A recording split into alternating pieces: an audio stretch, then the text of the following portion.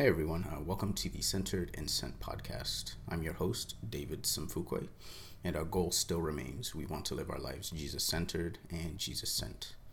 So this week, our oldest sister, Abby, is going to lead the discussion. We'll be reading Ephesians chapters 5 and 6, and this is where Paul is finishing up his letter to the church at Ephesus, continuing to give instructions on how to live a Christian life. However, this week is a little different because instead of us splitting each book between two people like we usually do, we'll just take turns reading throughout the time and discuss what stood out to us. But this episode is almost 3 hours long. I know, pretty up there. But I recommend just grabbing a cup of coffee or tea. No judgment here, of course. And enjoy. God bless. Does anybody have a win for the week? Or well, not really a win or a lose, but just something that you're struggling with too. Anybody? No, I'm still recovering from the prayer. From prayer? Yeah. I'm like waking up, like mind all refreshed. I know for me, I realize how much I'm taking from people, and I mean that like not in a rude or in a bad way. I mean like people are always like pouring into my life. I'm always eating and feeding from what they're saying and whatnot. But I feel like. What does that mean? So for example, like I'm always asking people questions about life and their perspective, and always really interested in people, right? And gleaning from them and being sad, like enjoying their stories and whatnot, and enjoying whatever advice they can give me. But I've also realized that that's not a good thing to always be a taker. You know what I mean? Like you have to be. That's where God has me, is in realizing like I need to be more forthcoming in how I give to people, and in whatever ways that looks like. Whether it's advice, like instead of always asking questions, like for them to tell me stuff, I can also give them stuff that He's shown me in my life and be open about my life and whatnot, and move in that direction. So, like, the biggest thing that I can think of is like continuing to be more consistent with YouTube and the sermons that are in my head all the time. So there's no lack of content for that, if that makes sense. But just being intentional and being willing to share that instead of always like listening to YouTube videos of pastors and preachers and just always taking it and stuff like that. And I think sometimes I think authenticity is the way of doing things. Just like you said, like being open. Because a lot of people want to know how you overcame, and then also how you trust God and how you plus God equals overcoming, you know what I mean? So in that kind of sense, because like a lot of people want to hear real life stories. It is easier said than done when it comes to like scriptures and stuff, because people always go like, okay, no, I need something tangible, like how did you do it, and how did you overcome that, whatever that is. So those are the things that we normally like go through when it comes to life. So, and then on top of like you sharing from others, I believe that from that stance, it's just you feel that way because you're not in that position. Does that make sense? So you're always curious about that position. So it's not necessary that you don't give in or whatever, because I know you're a very personal person. You like to have relationships and stuff like that. So I think it's a good thing to care about people's lives and getting to know them better. That's why you easily make friends, because you're very engaging in a sense. So don't look at that as a shortcoming, but also look at it as in, and ask the Holy Spirit. What I do with conversations most of the times when I'm meeting people, I always ask the Holy Spirit. I'm like, God, I normally don't go anywhere, but I'm asking you, like, if I meet people, what am I supposed to say? Because I'm an awkward person, like, all the time. So I'm like, I need to be intentional in my conversation. Are they seasoned with salt? All that stuff. That's what I normally like to do. So, like, I just don't like to be around people a lot. So when I'm around people, I ask the Holy Spirit, I'm like, what is it that you want me to say? So those are things. Like, if you're that type of person, like, for me, I'm always asking the Holy Spirit, like, what do you want me to say? Anybody else? something that like I had a revelation on like becoming more compassionate, like a more friendly spirit. Me, I'm usually like straightforward and say whatever I feel. But I started seeing like I started paying more closer attention to like the reactions, and I'm like, I don't like being the, like the person that's always being the, the one that releases the elephant in the room, and then now you got to deal with it. You got to be like everybody looking at you like you the bad guy. Like, sometimes just like my daddy say, shut up. Yeah, that makes sense. Anybody else? Anybody got a win? What about you, D? D. Well, sometimes for me, I feel like I'm a strong-willed person, so I always tend to come out like very strong because I'm very I know my strengths. So then again, I'm just like because I used to kind of like shy away from my strength, but then somebody told me that be yourself.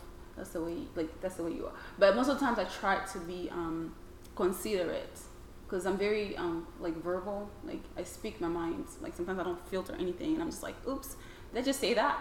And then what happens is like whenever I say those things, and then I'm like, oh, I hurt somebody else's feelings. Maybe I should have said it differently. I wanted to say that, but I just said it more kinder. Does that make sense?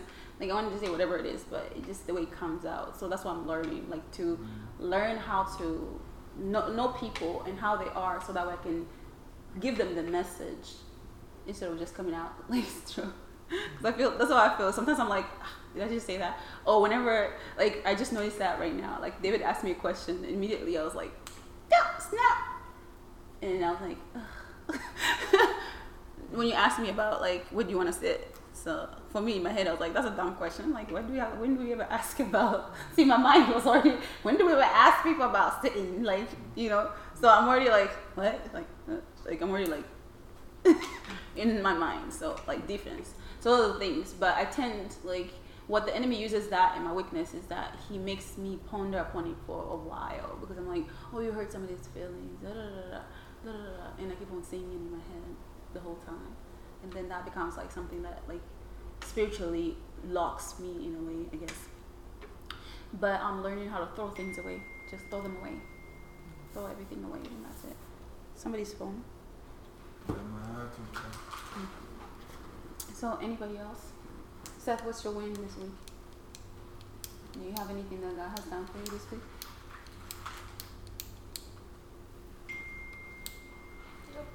No? Well, maybe I'm trying to get a computer. You want a computer? How's that working out?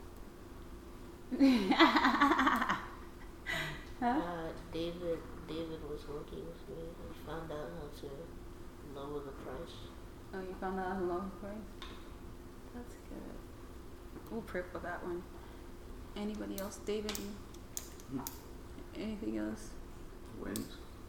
Yeah. Well, it hasn't happened yet, but my manager is talking about, getting me and 2 other guys promoted by the end of this month, starting next month, type of time frame. So we're just, it's a matter of training and figuring out how to train, but yeah. So hopefully by next month I'll be out there. Okay. We'll continue praying for that. Anybody else? Henry or Rachel? I think what for me is I think God has been telling me to push through it a lot and not to worry about certain things that you want to worry about, but just push through. Everything will be okay. I think that's what I think somebody told me a faith story. Because we have watching so many Christian stuff, so I don't know who's talking. I'm like, this one, and stuff. There's something sometimes I always get confused because I feel like sometimes the Holy Spirit talks to me in my sleep. So I'm wondering, is this reality or is it? So I get confused between the the real world and then the spiritual world. And you, Henry, what's the win for this week? No. You don't have anything to praise God for this week? What surprise? No, I'm just saying, like- normal, like Oh. no anything, right? Oh, okay. Yeah. That's okay. Anybody else? No? No, I can add another one. I know for me, I think speaking on the mentoring issue, or actually I haven't mentioned that actually. Mentoring, like speaking into people's lives and them speaking into your life and stuff like that. This was made apparent on Saturday when I made a friend at the cleaning thing that we're doing at church. He was younger, he was in high school, and he's cool because he also was like little kids were following him, so it was like this nice hierarchy of people. Really aspiring dude, and he even told me, he's like, yeah, I'm gonna follow you because you're a pretty cool dude. And I was like, oh, okay. Wow. And That's amazing. what that showed me, today when I was thinking about it, it reminded me of our cousins, Jacob, Joshua, and Shiloh. Jacob, being the oldest one, he actually kind of did the same thing, but he didn't say it. He just did it, right? He followed. I don't know if you remember those instances when we went to Texas. He followed us. He followed me. He looked up to me, and what I saw was like he his dad working all the time. He's not, he needs someone to look up to, and in that moment, I was there. Yeah, you guys should reconnect with those kids. Like at least once in a month. Yeah. Not all the time, because I know their parents are very strict. Like at least once a month. Yeah. It's not going to come this year. It was supposed to come. Yeah. Last year, right? Christmas. I think it was Christmas. I thought they were going to come. Yeah. But, well, at least Yapa came, so. Yeah, reconnect, because family. I think what that showed me though was that I needed to work on, allowing people to see me in that light as someone that they can look up to. And I'll explain what I mean. Because I want to look up to certain people, right? I want to be mentored by people. Actually, that's something whenever I worship, I'm realizing I'm viewing God more as a friend. I know everyone's like, view God as a father, but I'm viewing God more as a friend because that's what I've always wanted in life, is like that lifelong friend. And as you noticed, most of my friends, they come and go. So Lucas came and then went. And I'm always like, God, what are you doing? Like, these are, again, good Christian people that are coming into my life. Why do they just keep coming and going? So still figuring that out. But what is realized, when people look up to you and they're mentoring you, there's sometimes, I will admit, that I don't like that. I'm always like, because I wanted that myself first. Let me figure it out with these persons, and then I'll come to you, and then we can figure it out ourselves and mentor and whatnot. And obviously it's a problem because God may want me in that role for certain people. And then also, if I internalize it, and it can become something that I dislike about a specific person, and that's a terrible thing. That's a very terrible thing, because fast forward to today, there was a guy that came in to church. He started serving for the first time, and I was like, what? Like, I was like trying to figure out, like, why is he serving now? Like, in my mind, I'm being honest with you guys. I'm like, what the heck? Why is he here? What the heck? And then I realized, I'm like, wait a second. I remember that conversation that you had with him where he came to you and asked you, what do you do? Right? And then you told him everything. Like, what do you expect? You know what I mean? He's going to want to come and to do this, so do it. Just be okay with that. People will use and take your word and run with it. You know what I mean? Because it's, I think it's the value, when someone looks up to you, they value that. That's why I always tell Rachel all the time, I'm like, just because I tell you something, you need to make a relationship. And that's the same thing that I tell people. I'm like, when we value people more, we are going to get hurt. And I've seen that. Like, I remember one time, I think I disappointed Coriana, and then she's like, you're supposed to be a godly woman. And I was like, but I'm human. Does that make sense? I was like, I make mistakes all the time. I was like, I am not God. Don't put me on that pedestal. Like, I might have this, but I'm gonna always make mistakes. Don't put me in that shelter where that, you know, I'm even scared to be myself because I'm scared that I might offend you because you have this perception about me and stuff like that. Or you're not perfect enough. Yeah, and that's basically what happens. And I tell people, I'm like, no, I'm being honest. This is my life. So when you see that mistake, you're like, oh, you know, this is not what it is. But it's the same thing. It's like the same thing. That's why I tell people, I'm like, develop a relationship with the Holy Spirit and stop depending on. It's the same thing for me. I feel the same way. So I'm not gonna lie to you. Like, I feel that on other people too, you know. And I'm like, develop a relationship with the Holy Spirit. Whatever I tell you is not the final answer. You take it to God, because you never know if I was, you know, having a bad day and I just told you some wrong advice that sounded so good, you know. And what I mean by that is, like, you know, a lot of people have, and this is what Uncle David was. Nice. You just came up from the fridge. Uncle David and I were having a conversation yesterday. It was very interesting. You know, it was basically the value of somebody, right? People around you don't value you. We're talking about value. Like, people around you don't value you, but when, like, say for instance, you give somebody some advice, right? I'm the Amba. I'm gonna give David Seth some advice, and David Seth, it was like, oh yeah, it's just Liamba, right? Because I know what Liamba's history is. I know what Liamba has done, so I'm not gonna care. But somebody else comes and gives Seth the same advice, and Seth is like, oh my goodness. You know? He's like, oh my goodness, I'm just gonna love this person. And I'm like, but I just gave you the same advice. What's the difference? So it's all about valuing people, undermining people, understanding, like, you know, where this person came from and how this person is, and that's the way it is, in a sense. So, and me and Uncle, they were talking about those things, you know, understanding, like, the nature of people and not putting people on pedestal, but acknowledging that, you know, God is the center of every conversation, regardless of anything else. And that's basically what happened. It was a powerful conversation that we had. I told Uncle David straight up about God. Like, we just went on and stuff. And if you get to talk to people, you get to understand them, you're like, oh, it's not what it is, even though they don't show, you know, that perception of how God has worked. Because he went in detail about God. And I was just like, that is awesome. So, yeah, regardless of say anything else like that, I think that, you know, whenever we go through life, and then whenever somebody breaks whatever, or they're not perfect, or they don't show that, I think it's not saying that give room to people to be, like, sinful or whatever, but to understand that whatever somebody tells you, take it to the Lord. Everybody has error, okay? That's why God wants you to develop a relationship, but not to make somebody as an idol. And that's basically what happened. And that's the same thing that I'm falling for too. You know, the validation of human beings, and understanding that I'm not going to always be perfect, and understanding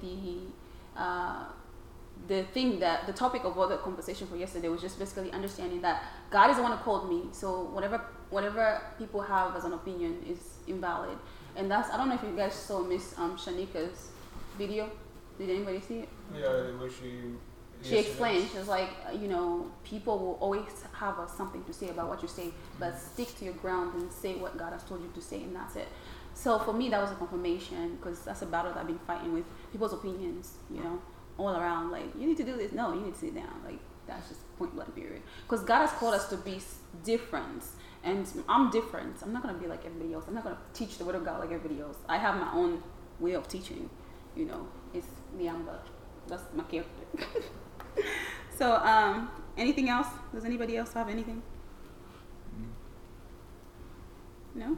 I think this is also why I never really put too much of my, what would you call it? Like, I remember in speech class, the speech teacher was just asking a general question, who do you look up to? And everyone was always like, oh, my father, my mother. They always chose that one person. Mm-hmm. I think I'm the only one in the class who was like, I don't look up to one person. I dole it out between different people, because not one person doesn't do everything perfectly. Mm-hmm. And I can say that Dad, although he's been a great role model in hard work, because he I don't know, he got 2 bachelor's degrees. He sacrificed so much. I remember the nights he used to stay up, just doing work and all that stuff. So I looked up to that for hard work, but maybe not for something else, right? So then I go up to someone else for that, like for IT, right? I look up to Uncle David because he's in the IT field, and half of why I'm in there is because of him, type of thing. So I never put everything in one person, and then obviously the only person or being that I would ever put everything into is God. Yeah, that's awesome. I like that one. I like that one. So yeah, because we look up to people, and I think that's one of the biggest things that has always taught me to forgive people, is because I've always known that people have shortcomings, right? Like with my dad, like those are the things I've always noticed, like his shortcomings. He was so good in the Word of God and just mothering that, but his character, on the other hand, is just something else too. So all those things I understood in that kind of thing. I'm like, okay, he's my dad, but I learned to forgive in that way, because I'm like, he's not going to be a full human being. So, and he's not going to be like, well, he's a human being, of course, but like in holiness and all that stuff. And that's the reason why everybody is broken. So if you treat people as people and not God, you always separate them from the hurt that you try to attach that from. That's how I easily forgive people. Like, just leave it alone. I'm like, this is a human being. Yeah, this is not my father. That's part of the reason why, for a long time, I had like a negative mind state. Because like, I was so used to being disappointed by people and having these high expectations. Oh, someone's like, really, everybody. That's how I looked at everybody. They told me this. I'm holding them accountable. I really believe you're gonna do this. Yeah. As I got older, now it's like, I'm surprised you do it. I ain't surprised that you didn't do it. I'm surprised you did it. Gotcha. Yeah, I learned to walk in disappointments all around, but I think disappointments always push me to God. That's what they did. Every time when something happens, I used to run to God, and I think that's the same thing that Uncle David and I were talking about. Like, I was just explaining to him, the whole goal of the conversation was to tell him, I was like, Uncle David, you need to live life. Because I asked him, like, are you just breathing? Because, a lot of people are not intentional about their life. Are you just breathing? Do you have a purpose? Do you have a goal? Do you know what you want to do with your life? And those are the things that a lot of people don't understand. Like, they just want to breathe and move, and that's it. So for me, it's always kind of like, be intentional in your life. Now, intentionality is not perfect, because sometimes we wake up and we're like, I don't want to do anything. So I'm always trying to be intentional, because life is just a vapor. Like, make it count. That's what I tell people. Like, make it count. So I told Uncle David, and Uncle David was just like, I think I'm just moving because, I'm just moving. But he sat down and then he talked about like how God moved in his life. So that was very powerful. And, it was a touching moment. Like, he saw God's hand, and he just kept on telling me, and I was like, I've never seen Uncle David tell me so many stories. He just showed me a streak of God's hand, and I was like, he's like, I know it wasn't me, it was God. So that was like really amazing. And I think that's what the Bible calls us, to meditate on the Word of God and remember everything that he has done, so that we can move on and stuff. So we are going to start, and basically I'm going to ask people to read, because everybody's going to read. And the reason why I say that is because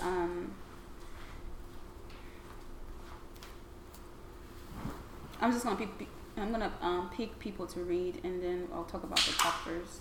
I'm using the Bible because it has like little titles, so that's how I was able to frame them. Now, for me, I do not take notes, so I'm going to ask the Holy Spirit to lead these conversations. So, let us pray. Heavenly Father God, we just thank you for this day. We thank you, Lord God, that you are mighty and that you are everlasting, oh God. We thank you, Lord God, that you have a plan that is greater than our thoughts and our mind, oh God. Father God, for you created all things, oh God, to work together for good to those who love you, oh my Father God. And I pray in this moment, oh God, that we exalt your name, for you are Yahweh, oh my Father God. May you come down in our midst, oh God, and just shower us with your mighty joy, oh God. Father God, I come against any spirit. Father God, that you are joy and that you are everlasting, oh God. And I just pray right now, Lord God, that every heart that is presented over here, oh God, may you move, may your Holy Spirit move in our hearts, oh God. May your word be made flesh and made manifest in our bodies, oh God, in everything that you created us to be. May we be in intentional in our lives, oh God. Father God, we just surrender our thoughts. We surrender everything that we are, my Father God. And we just pray, Lord God, for your word says, Momo koramakasike basikene mondoro bokasikene ma. Werabahute reka satarababa kantere ke sokoromosha. Lerebo santarabakaye terebosa babakashikerebosha. Roko samanderebosha. Where the Spirit of the Lord is, there is freedom, oh God. We declare and decree, oh God, and Darabakasombo roboko samanderebosha. Babehorma kalelishiko samanderebosha. Nenabo robaka samanderebosha. We just thank you, oh God, for your peace and your joy. We just ask you, Lord God, even as we fellowship with one another, oh God, that your Spirit will just move according to his will, according to the day that he has planned, oh God. We just pray and we anoint the words, oh God. And I just ask you, Lord God,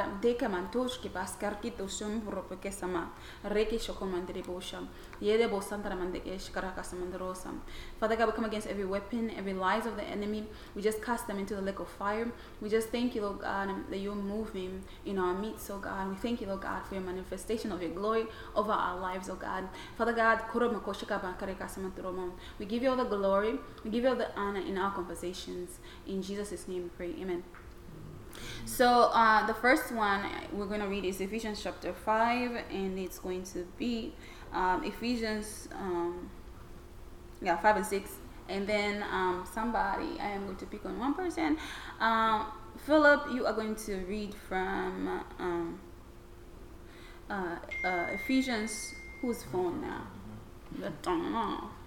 Before my joy runs out from the corner. Okay, so it's going to be Ephesians chapter 5, 1 through 7, Philip.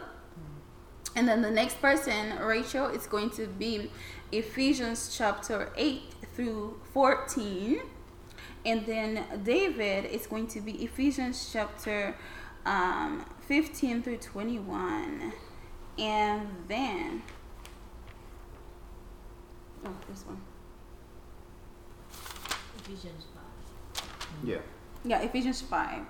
And then, okay, so I am going to, and then Henry, you are going to read Ephesians chapter 22 all the way through 33.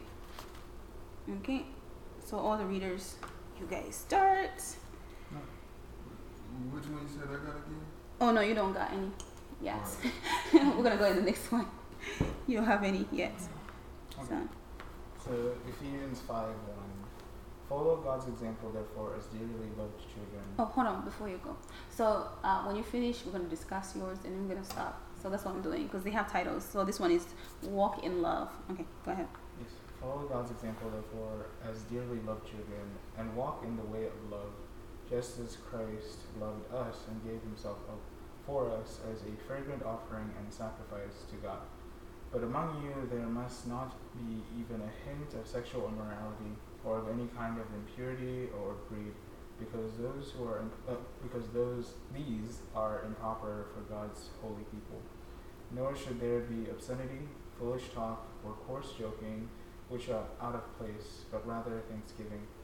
For of this you can be sure, no immoral, impure, or greedy person, such a person is an idolater, has any inheritance in the kingdom of Christ and of God.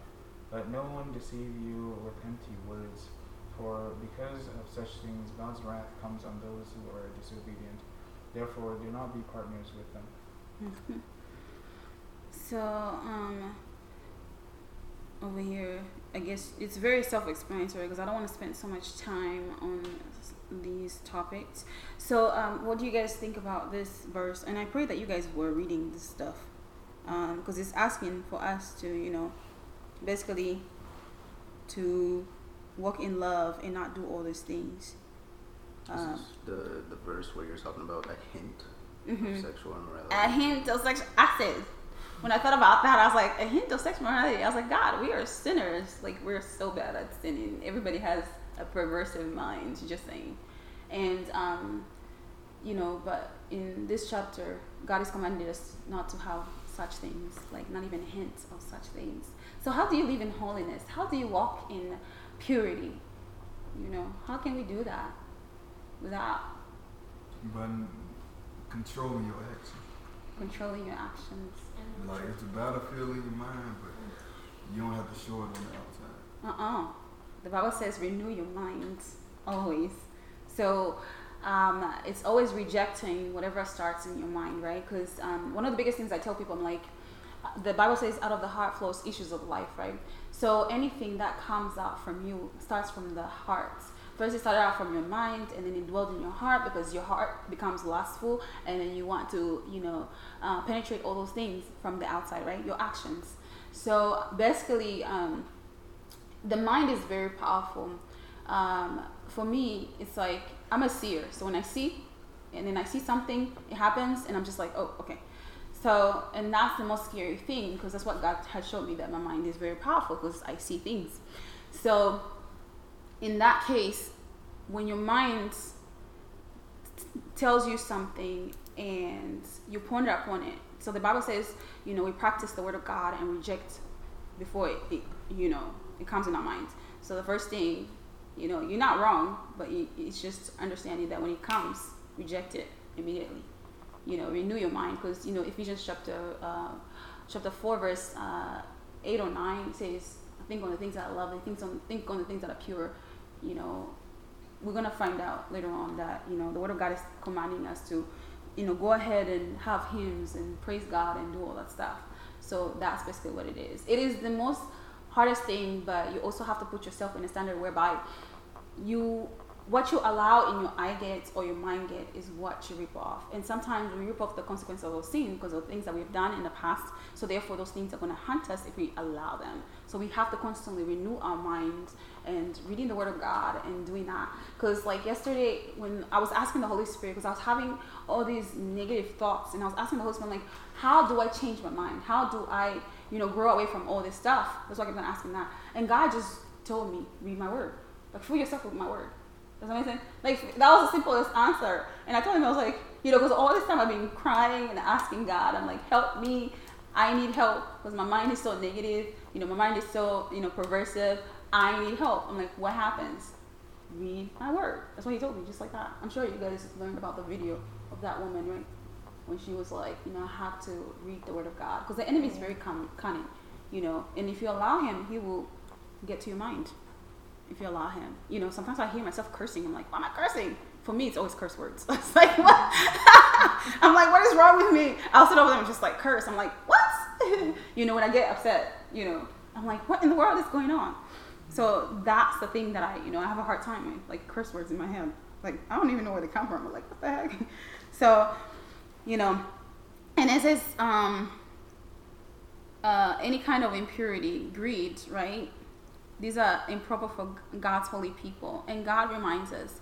So, like, one of the biggest things that I'm learning in the book of 1 John chapter 4, 7 through 20, where it talks about to love God is to obey his word, right? We already know that. We read that chapter. So everything goes back to, be in right standing with God and understanding that when I love God, I need to practice loving God, right? I need to make this part of my life. It is hard, but you take action by being obedient to the word of God, and that's how you flee away from sin.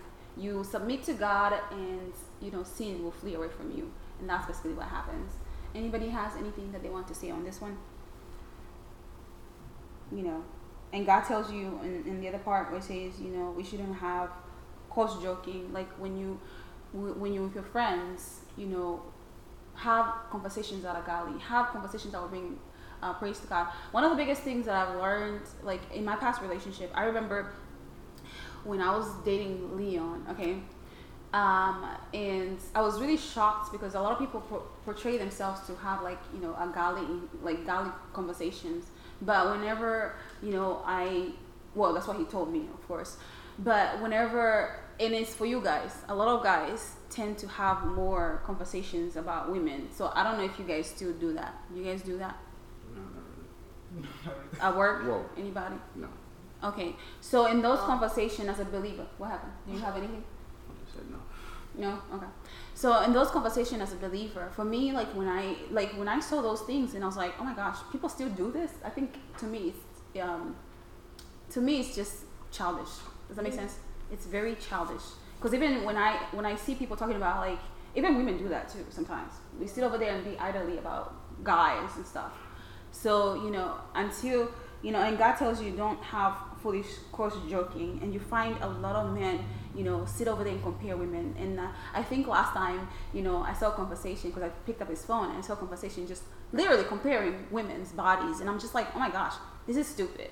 Oh, we were just playing around. No, the Bible commands us to, have, exaltation, to exalt God and to give thanksgiving rather than having those things. Because the more you talk about certain sinful things, the more you plant those things in your head, and the more you start imagining things that you're not supposed to imagine, because you've already put yourself in a position that's compromising. So therefore you're feeding yourself those things. The word of God says man shall not live by bread alone, but by the word of God. So you feed your mind with the word of God.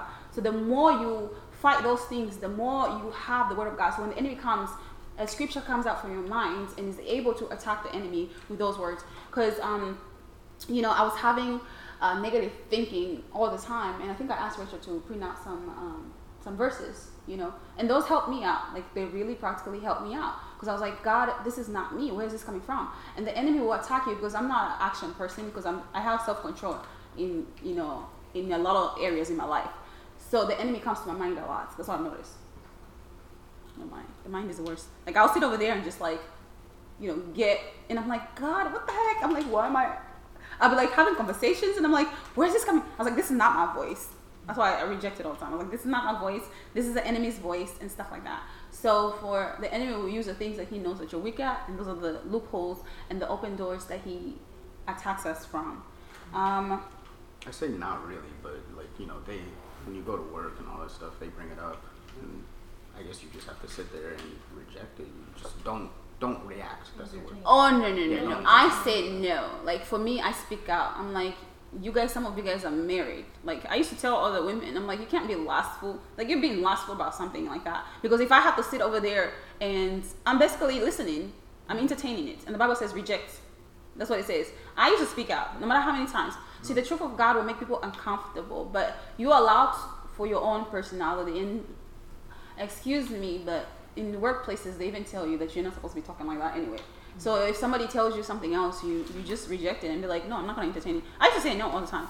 And it's like, okay, it sounds good to you guys. And that's why I was hated all the time. But, I was hated at work, because I used to be like, don't you guys have anything to talk about? Like, besides, even guys. And sometimes some guys are so stupid enough that there's a girl there and they would talk like you're not even a girl. And I'm like, it used to hurt my feelings. I'm like, I'm a girl too. Do I look like I'm invisible or something for you guys to talk like that? So those are the things I used to tell them. I think I remember one time we had an incident. Remember that one guy that liked you a lot? Yeah, at work. There was a guy that liked Rachel, and then he would just talk so smartly. And I used to confront him all the time. And I was like, I used to tell him all the time, I was like, that's the reason why my sister wouldn't date you anyway, because you're a little behind and da-da-da. And he used to be like, oh, you're just jealous, da-da-da. I was like, I am not jealous, you're a little behind. And then after that, he stopped bothering Rachel Comes to me. I made a report, because I was not playing. He got fired. I don't play with that. I do not play nonsense, okay? Don't come over here and tell me something. I was like, don't try to, degrade me, because your little behind is acting something else. I gave him a chance. He didn't listen. And they gave him so many warnings. He didn't listen. I don't have time for that. Like, I don't like when guys do that. Like, let's have some respect and have in that, because to honor God is to obey His commandment. I'm very like by the book. That's what somebody told me. It's like, I'm by the book. Yes, I'm by the book. If the rules say this and I have to protect my rights, I need to know my rights. I need to know where I stand. And if that's what it says, I'm gonna use every right that I have, because I don't like anybody to compromise my life. That's just the way it works. So. I know it sounds. Speaking up. Speaking up, they're just letting them know. Oh yeah, nobody bothered me. Yeah, nobody bothered me. Like, after that, nobody bothered me. Nobody even dared flirting with me. Like, people used to hate me a lot. They scared you. Yeah, they did it. They couldn't. Go see the police. Yeah. They'll be like, it's Abby, that one girl. Oh, she talk about, especially what's that girl's name? That black girl. She hated me so much. I even had a dream about her talking about me. Oh yeah, you been told that in the beginning. That girl, the skinny girl. I had the dream girl that was talking about me. Yeah, she hated me, and I'm like, I asked her, I'm like, how can you be a preacher's preacher's daughter and you act like that. Yeah, the worst Like one. always compromising your They're relationship. the worst one. Oof. And she's like, I know who God is. I'm like, well, do what the word of God says. Just also like somebody in the kitchen. In the kitchen, yeah. She what's his name? Oh, what's his name? The guy that liked me. I don't know his name. I told him too. I was like, I wouldn't date you. Like you just, He was a mess. he was too much. I was like, you're just thirsty, huh? You're doing too much. Meaning, No, like, he thought it was. Let me stop. God forgive me. Let's not go into that. No. It was something else. Cause my stepmom said that you can't try to talk to this girl and then go trying to talk to this girl. That's messy. Especially in the same place. Then people were Yeah, like, no mercy. No, yeah, okay. They had no mercy. Like, I was like, oh my gosh, you guys are thirsty in this place. Whoosh. No, thirsty. That's basically what it was. Just full blown scene talking about. I don't want to go. That place was like hell for me. So the next one is walk in lights. Rachel. For you are once darkness, but now you are light in the Lord. Live as light of the Lord, of light of children.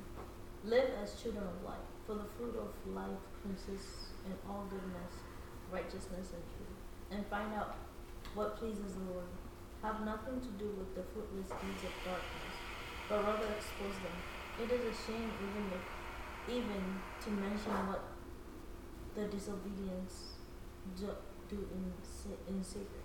But everything exposed by the light becomes visible, and everything that is illuminated becomes a light. This is why it is said, "Wake up, sleeper, rise from the dead, and Christ will shine on you." Amen. I love this verse.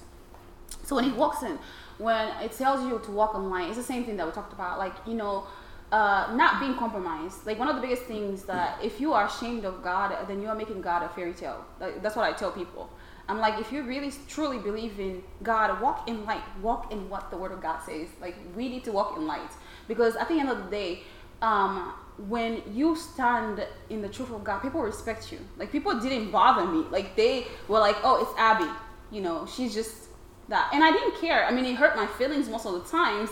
But at the end of the day, because I knew that I'm going to get persecuted for my belief. And I knew that, I loved God more than anything. That's what matters. I love God more than anything. So in this world, we have to be like Jesus. Jesus went through a hard time. Jesus was persecuted, was hated. He was cast out. He was spat on. So what makes you think, if you are a believer, I really don't like to compromise the word of God. Like, whatever the word of God says, do it. Okay? Learn to do what the word of God says, because we have to be a people that walk in surrender and walk in light, because that's the only thing that people are going to see. Because some people don't even know that they're doing the wrong thing. They'll never tell you that they're doing the wrong. They will never know that they're doing the wrong thing because you haven't showed them the light. Okay? You haven't showed them the right way. So some people might be just watching you. They watch your life, and they tell you, and then the word of God says, let your light shine before men so they can see the glory that is in you, so they can glorify the Father who's in heaven, right? And that's how God tells us all the time. So your life, it should be a testament. You should be a walking Jesus, walking around and being, the light of this world, and understanding that whatever you do, if we are compromising the word of God, God will expose you. There are moments where God exposed my heart to people, because if you're pretending to have a double life in the dark, God will always expose you. God has exposed me a lot of times. Like, he has exposed me a lot of times, to the point where I was like, but I've learned to forgive myself and forgive everything, right? And that's basically what it is. Like, you just forgive yourself and you're like, I'm a sinner and this is it. So we become more ritualistic in doing the things of God. You're like, okay, I need to do this. But if you do things because you love, God, you're going to find, that you want to please him, because it's a form of worship.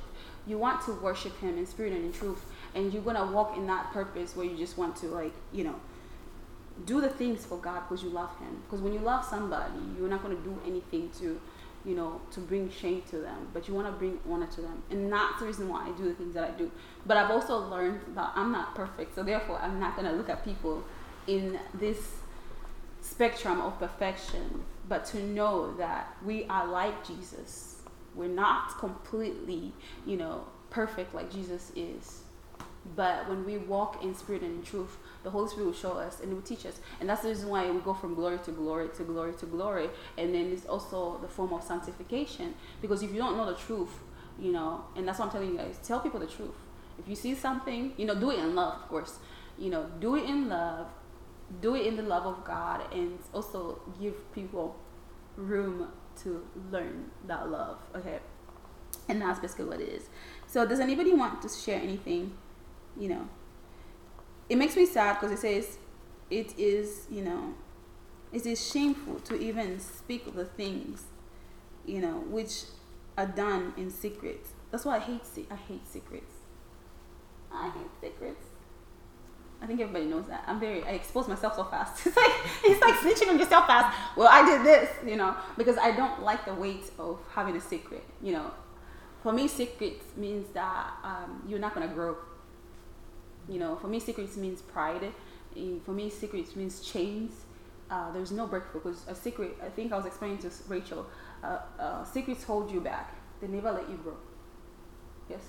But how come when we're planning a birthday party for David, you told me to keep a secret. To what? To keep a secret. Oh, that's a cute one. See the innocence of him.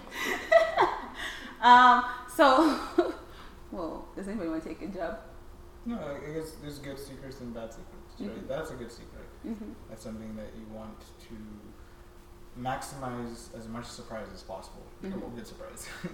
And then obviously if you have a bad secret, like, your friend stole something. Yeah, that's a bad secret. The difference between that is that the good secret is going to be revealed eventually. Yeah, it's not going to be It's hidden. not going to be kept forever. Yeah, I like that one. Yeah, and then from the example that he was saying about stealing, say for instance your friend steals, right? And if you don't tell on him, he's going to think it's okay to do that. Does that make sense? Does that make sense? So that's why we have to expose things so that way people can know that, what I'm doing is wrong. So that's basically what we do, the things that we do. Yeah. You understand what I'm saying? Like if you see somebody doing something, you expose it, they will know. Because sometimes people don't understand that stealing is wrong. Like when I was young, I used to steal sugar. I used to I used to steal a lot, like even like Barbie dolls and stuff, because my friends exposed me to that. But when the Spirit of God kept on moving in my life, I started seeing the wrongness in that, because God protected me, because I used to hang out with the wrong kids. Of course, as a young person, we used to steal a lot of things, like from the markets. We would just walk around, because they had like tables and stuff like that, and we just walk, and then you just grab something and then put it in your pockets, pickpockets and stuff like that. And then I think an incident came up when we went to what's that place? Top Golf. Okay, this is not funny. So we went to Top Golf, and it's not funny, but it's just the way it is when you realize, like, even because we're so oblivious about the truth, and we think it's normal because somebody else is doing it, right? So we saw, okay, this is me, because should I snitch on you too? Okay, we'll just snitch. It was all of us.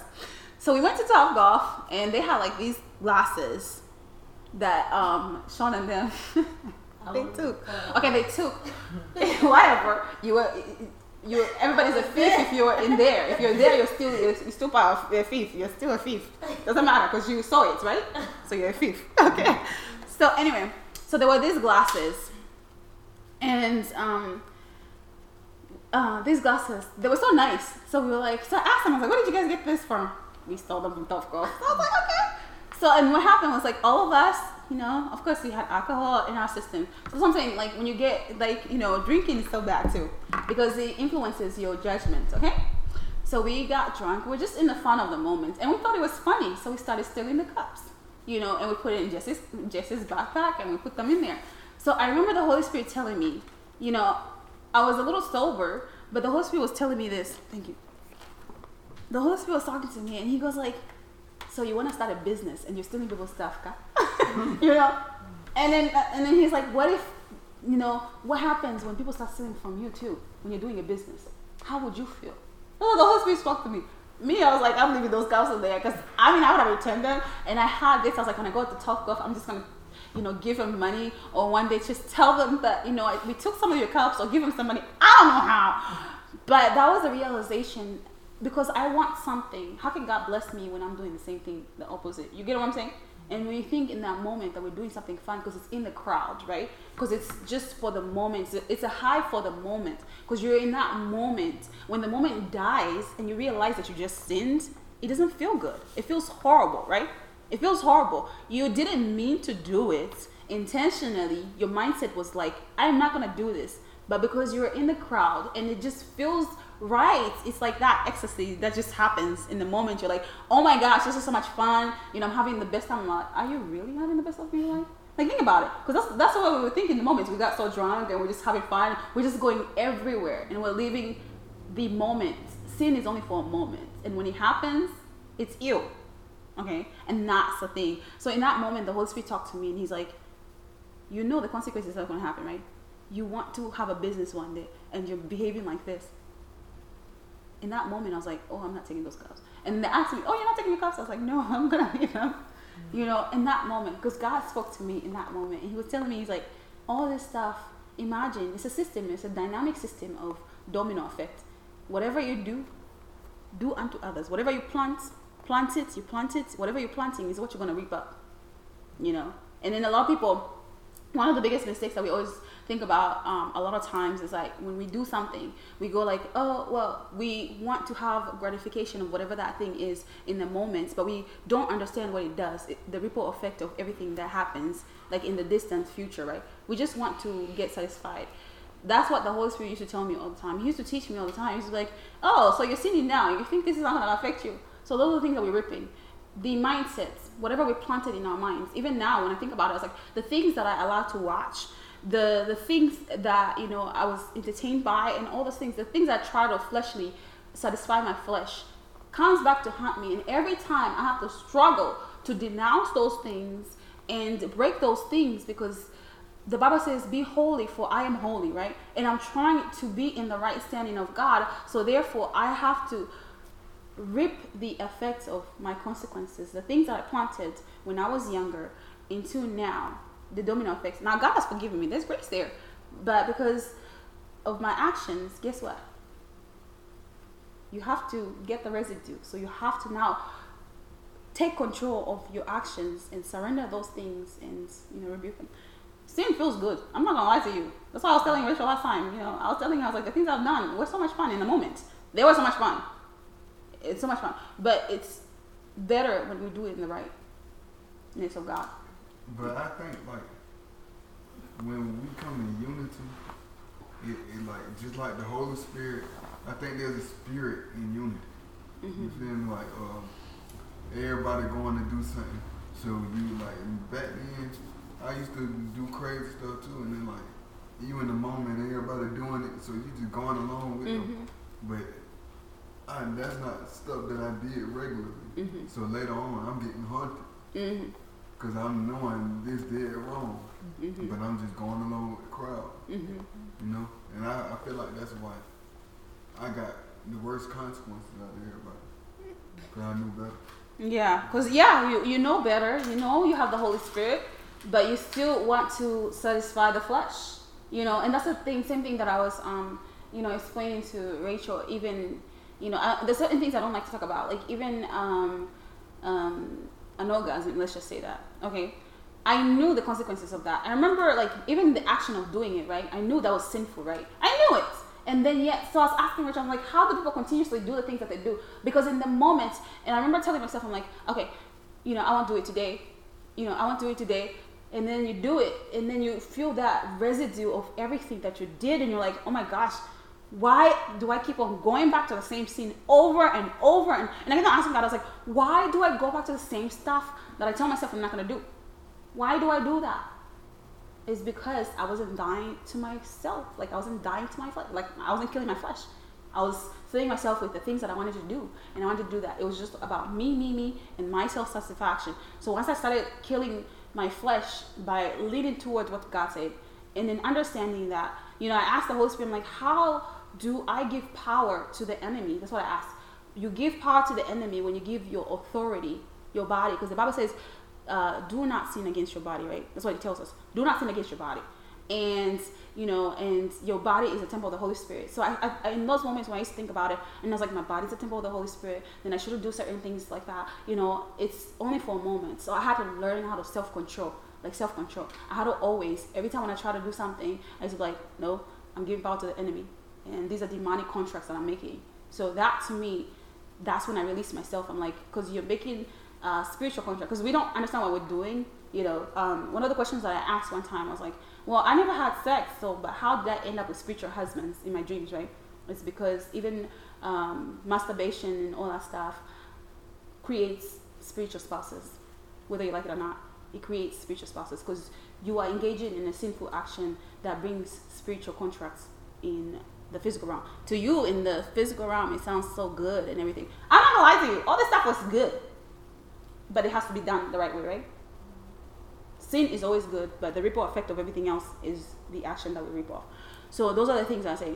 Nothing is bad. God did not create sex to be bad. God did not create feeling however we're feeling to be bad, but we have to control ourselves and also understand where things are supposed to be done and how they're supposed to be done and how God, because when you do those things, you bring glory to God. That's why I get excited now that I've actually gotten control over my body and allowed God to use my body in his glory. So that has made me understand that, and not making an idol in the things that I want, because I tell my sister all the time, like sometimes I daydream about stuff. So you gotta understand, when things happen, you think on the things that are pure, because God understands our weakness. He knows our flesh and our desires. He understands that we're weak in certain areas, we're weak in this. That's why some people have to get married, because you're so weak, and others can't get married because they're so strong. Does that make sense? So those are the things that God puts in us and stuff. So walking in light, doing things that that if you're walking in the truth of God, God will expose you. Nothing is hidden from God. Like God will always He will expose you, because a lot of times we think that we get away with stuff, and because it's fun. We get away with stuff because it's fun, And I used to get away with stuff because it was fun, until I was confronted with my own sins, and I was like, oh my gosh, I'm doing this. I need to stop. So that was walking in the light, and we're gonna do walk in wisdom. David. Be very careful then how you live, not as unwise, but as wise, making the most of every opportunity, because the days are evil. Therefore do not be foolish, but understand that what the Lord's will is. Do not get drunk on wine, which leads to debauchery. Instead, be filled with the Spirit, speaking to one another with psalms, hymns, and songs from the Spirit. Sing and make music from your heart to the Lord. Always give thanks to God the Father for everything, in the name of our Lord Jesus Christ. And then 21, submit to one another out of reverence for Christ. Mm-hmm.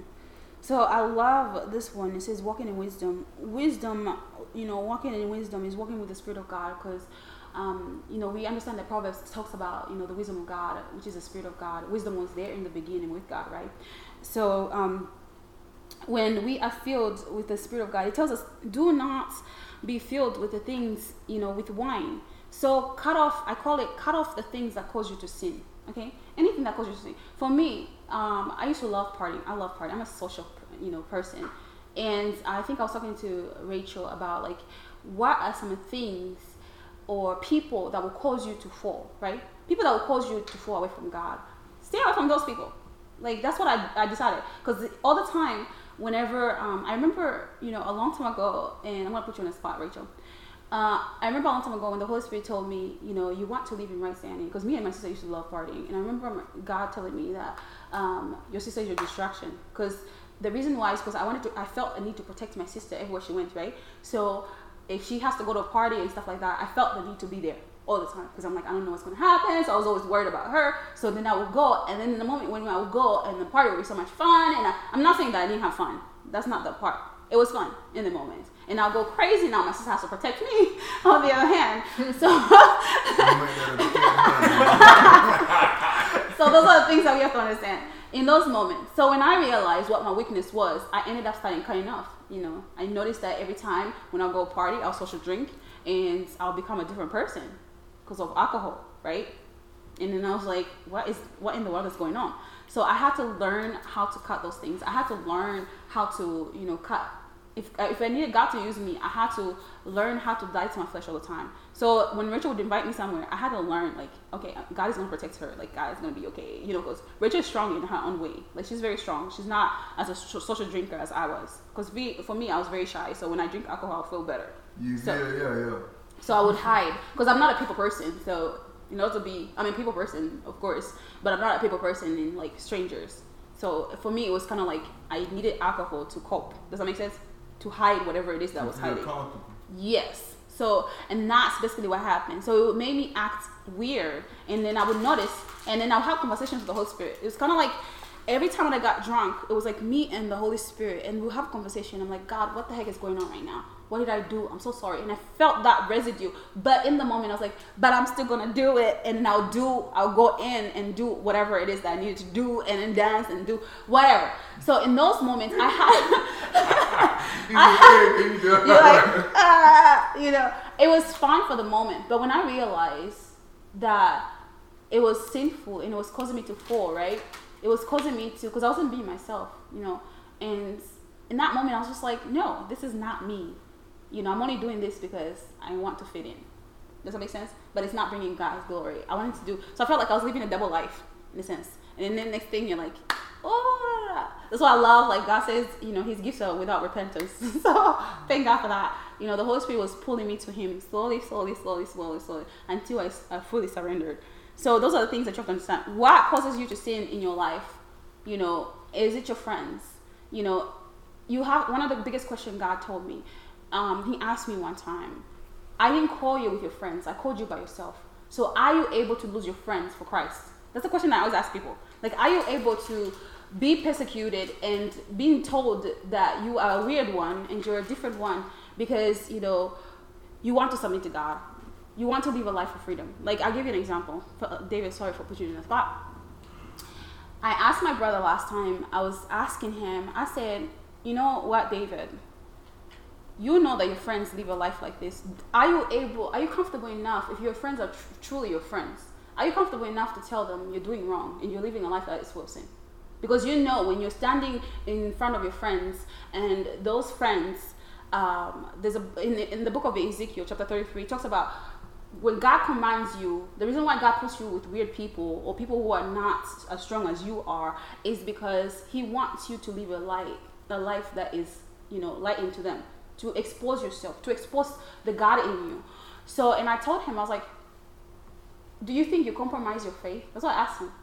Because for me, I know how it felt like to be like that. So I understand how it feels like to be in the position that he was. Because he was telling me about his friend, and he asked me to pray for his friend.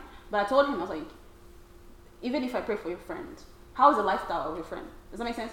Are you being a light to your friend, or are you just being among your friends? You know, are you being a different person, or are you just wanting to fit in because you don't want to lose your friend? Are you willing to pay the price of being with Christ than your friends? So those are things that you ask yourself. Be yourself, be your true, genuine self. Because when you humble yourself, God will exalt you in your life. If your friends are truly your friends, they will always love you regardless. You know, they will love you and they will respect you because they understand that you're different. You know, I had friends who understood how I was, and then yet they wouldn't invite me to parties. Like, they will literally clearly tell me, we're not going to invite you to parties because you're just something else. You're going to be like that one friend. But my friends had enough time to tell me, okay, we'll go to lunch together because that's what you do, right? They came in my world. We'll go shopping with you. That's it. That's what you do. Because if your friends are really your friends, and I've seen my friends turn their life to Christ because, you know, some of them took 3 years, so many years. But if they're really your friends, they will accept you the way you are. You don't have to compromise yourself. But you have to be the light. You have to be set standard. Because at the end of the day, God is going to ask you, what did you do when I put you in that position? When you knew the truth, others didn't know. You know what I'm saying? You know the truth. The truth is in you. As you claim to be in Christ, you know that the truth is in you. So live out the truth among, people who are different from you. You know, people will think that it's normal to do certain things. You know, live out the truth. Live out the way you are. And those are the things. Because time is running out. Time runs out. And if you didn't say anything to anybody else, you won't be like, I should have done that. Because I've seen people die, and I'm just like, Did you really go to heaven? What happened to you? So those are things that we have to understand. God has given us opportunities. Use that opportunity to be disciples. Like, you're a disciple by yourself. You have to stand on the word. Yes, it's not going to be perfect all the time because we want to be validated by human beings. You know, for me, it always wasn't perfect. But at the end of the day, you know, I had a nudge to always like, I'm just going to go ahead. It's like something was itching in me and just to tell the truth. And then, you know, people didn't like me at the end, or people thought that I was weird. Even my sister sometimes thought I was weird. All the time. At work, we used to argue, and I'm like, no, you're supposed to do it, because I did everything the right way. I'm like, this is how it's supposed to be. And, you know, and then friction with the world, you know, that's why Galatians reminds us all the time that we will always have friction with the flesh, because the spirit is always in friction with the flesh. The things of God are always going to fight whatever it is. You're always going to be looked at differently. You're always going to be looked at as somebody just, you know, because it's the devil. It's not the things that are physical. It's a spirit fighting against the enemy. The Holy Spirit fighting against the demonic forces. So when somebody comes to you, that's why I don't take it personal. You know, people have cursed me out. You know, people have told me a lot of things. I'm just like, you know, you want to cry. I'm sure you guys remember last time I called you guys, and I was like, this girl just told me, that conversation when I texted in the group, I was like, this girl just told me, she's like, you always talk about God, what is wrong with you? Like, a while ago. Yeah, the demons. And I was like, I've never seen people tell me that before. You know, I felt so persecuted, but I understood that, you know, it was the Holy Spirit training me. And it's just a training ground. So now imagine if people want to be preachers, you have to be humble. That was just a training ground for just like one person. Video you sent with the man going through the gay pride. Oh yeah, that's. I give him, you know, and sometimes I get embarrassed because I'm like, when I think about it, I'm like, some people are so on fire for God that they don't even care. But us, we care about something. Like, say something. We already care about something else. I mean, put yourself in those positions. You know, there's a young lady that was preaching the word of God, you know, telling people to stop aborting kids, and she was just on fire. And I was like, I wish I had that tenacity and that, you know, that boldness to speak about the word of God. But we're so ashamed to do something, and we sit so enclosed. And then God says, are you able to defend my word? Can you defend my word if I put you in a spot? You know, so why not practice now? I thought, you know, God put me in compromising, stretching positions where I felt uncomfortable, and I'm just like, but at the end of the day, I chose God. Like, even if I look stupid, I ended up choosing God in everything. So choose God, because you ain't going to heaven with everybody else. You're going to heaven alone. Alone. There ain't no partnership over here. So don't compromise your life for other people's sins. You know, everybody's called by themselves. Salvation is on your own. It's not 2 and 2. You know. That's why that verse talks about clean your own speck before you clean others' speck. Before you clean other people's. Okay, so Henry, we're talking about marriage, Christ, and the church.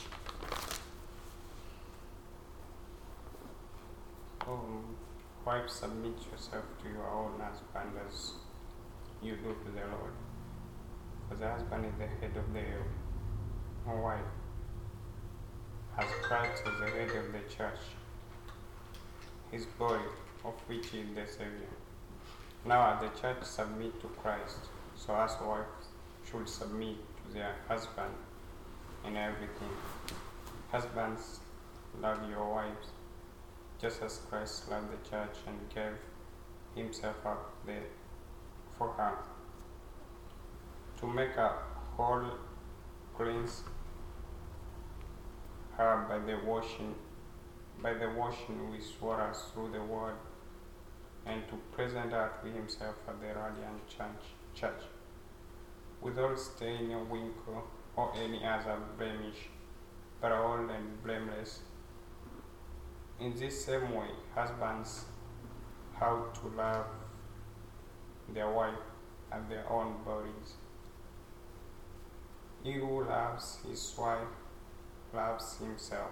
After all, no one ever had their own body, but they feed and care for their body, just as Christ did the church. For we are members of his body. For this reason, a man will leave his father and mother be united to his wife, and the two will become one flesh. This is profound mystery.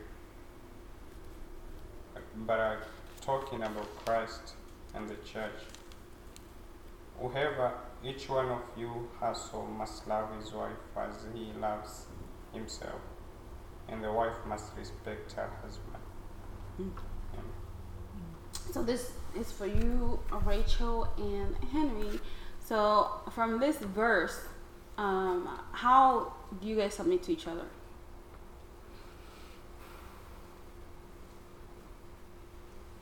We need some marriage advice. We need some marriage stuff. So how does it look like in your submission to one another? What does that look like daily for you guys? Like, what does submission look like daily?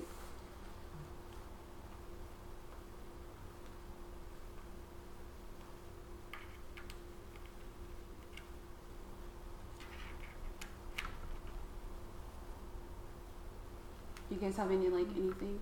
Like, how does it look like submission?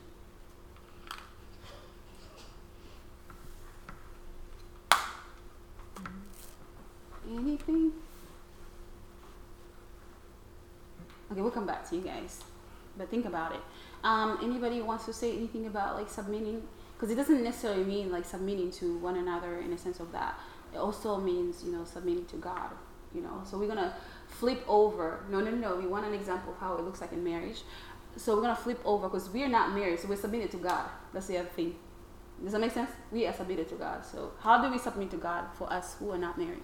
I think, well, the connection that I had with this just submission in general, verse 21 says, "Submit to one another out of reverence for Christ."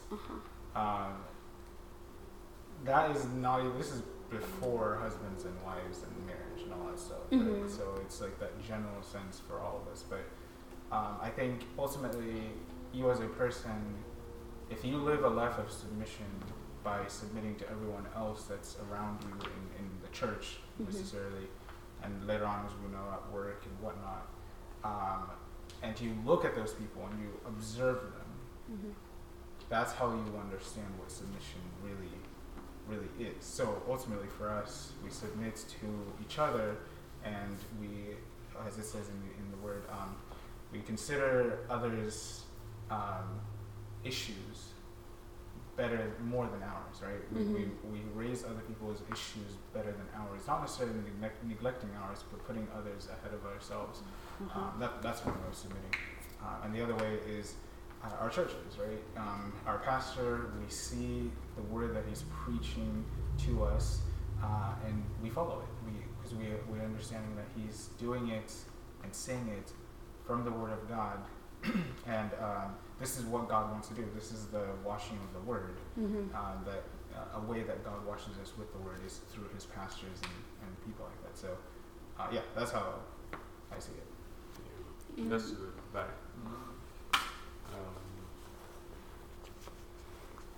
one thing to add,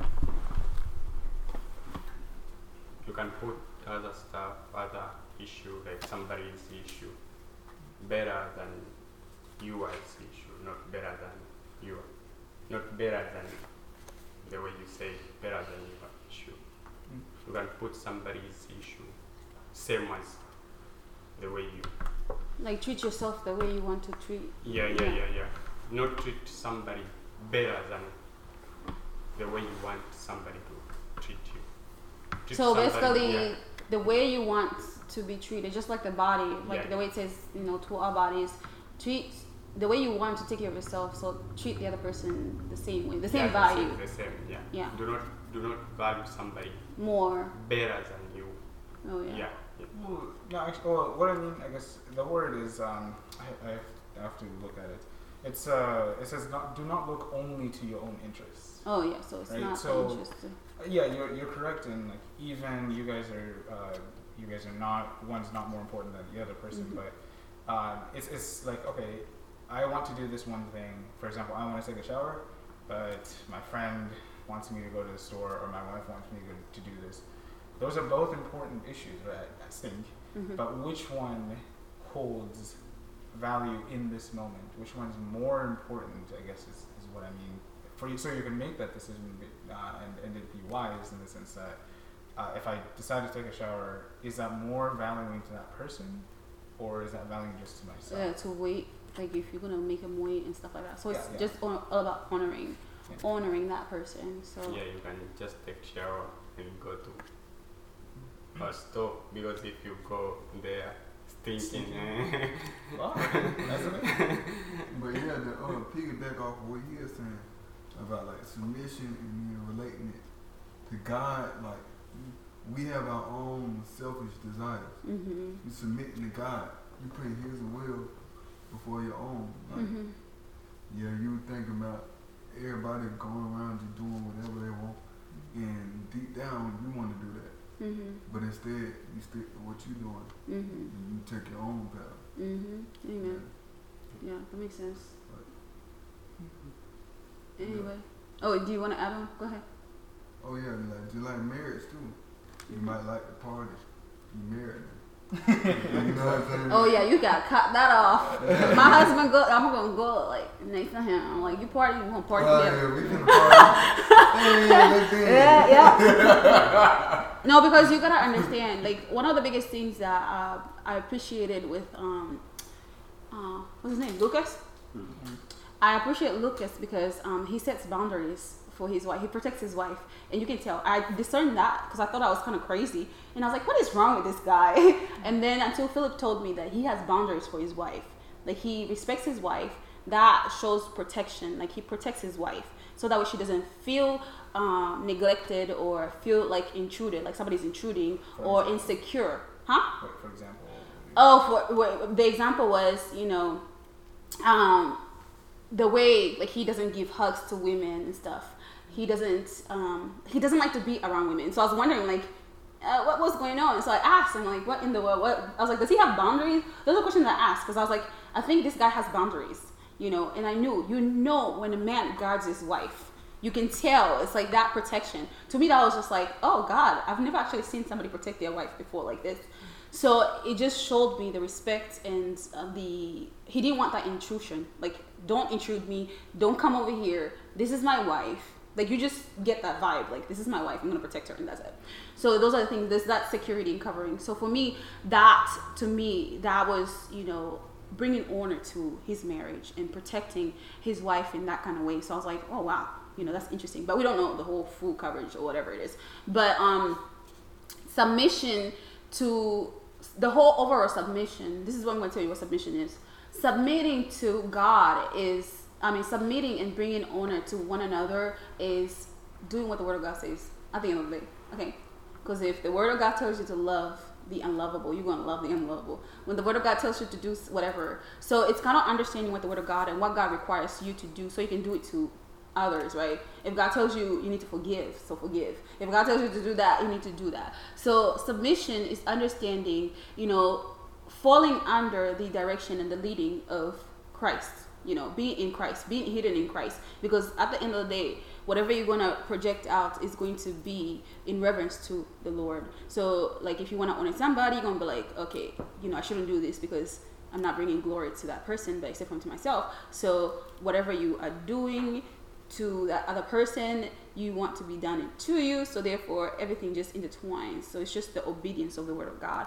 That's what submission is. Submission is obeying the Word of God. After that, allowing the Word of God to renew your mind in Christ Jesus, because everything just goes back in Christ Jesus. So you fall under the umbrella, the Holy Spirit and stuff like that. You've been crucified and no longer live, but Christ lives in me. So you are going to be the character of Christ, and you want to do everything that brings honor to God. So in your marriage, how are you honoring your marriage? And God, for me, I'm very attentive to people. Like I'm very, very attentive. So then that's how I noticed that. So in order to respect somebody else's boundaries and understand this is how they run things, you're not an outsider, so you have to also honor that. That's basically what it is. Because somebody doesn't like this, so you have to honor that. So, yeah, and that's basically what it is. So, going back to you guys, how does that submission look like in your marriage? We need some practical things. Because we went in spiritual, so now we're going in practical. How does that look like to honor each other? Okay, go ahead.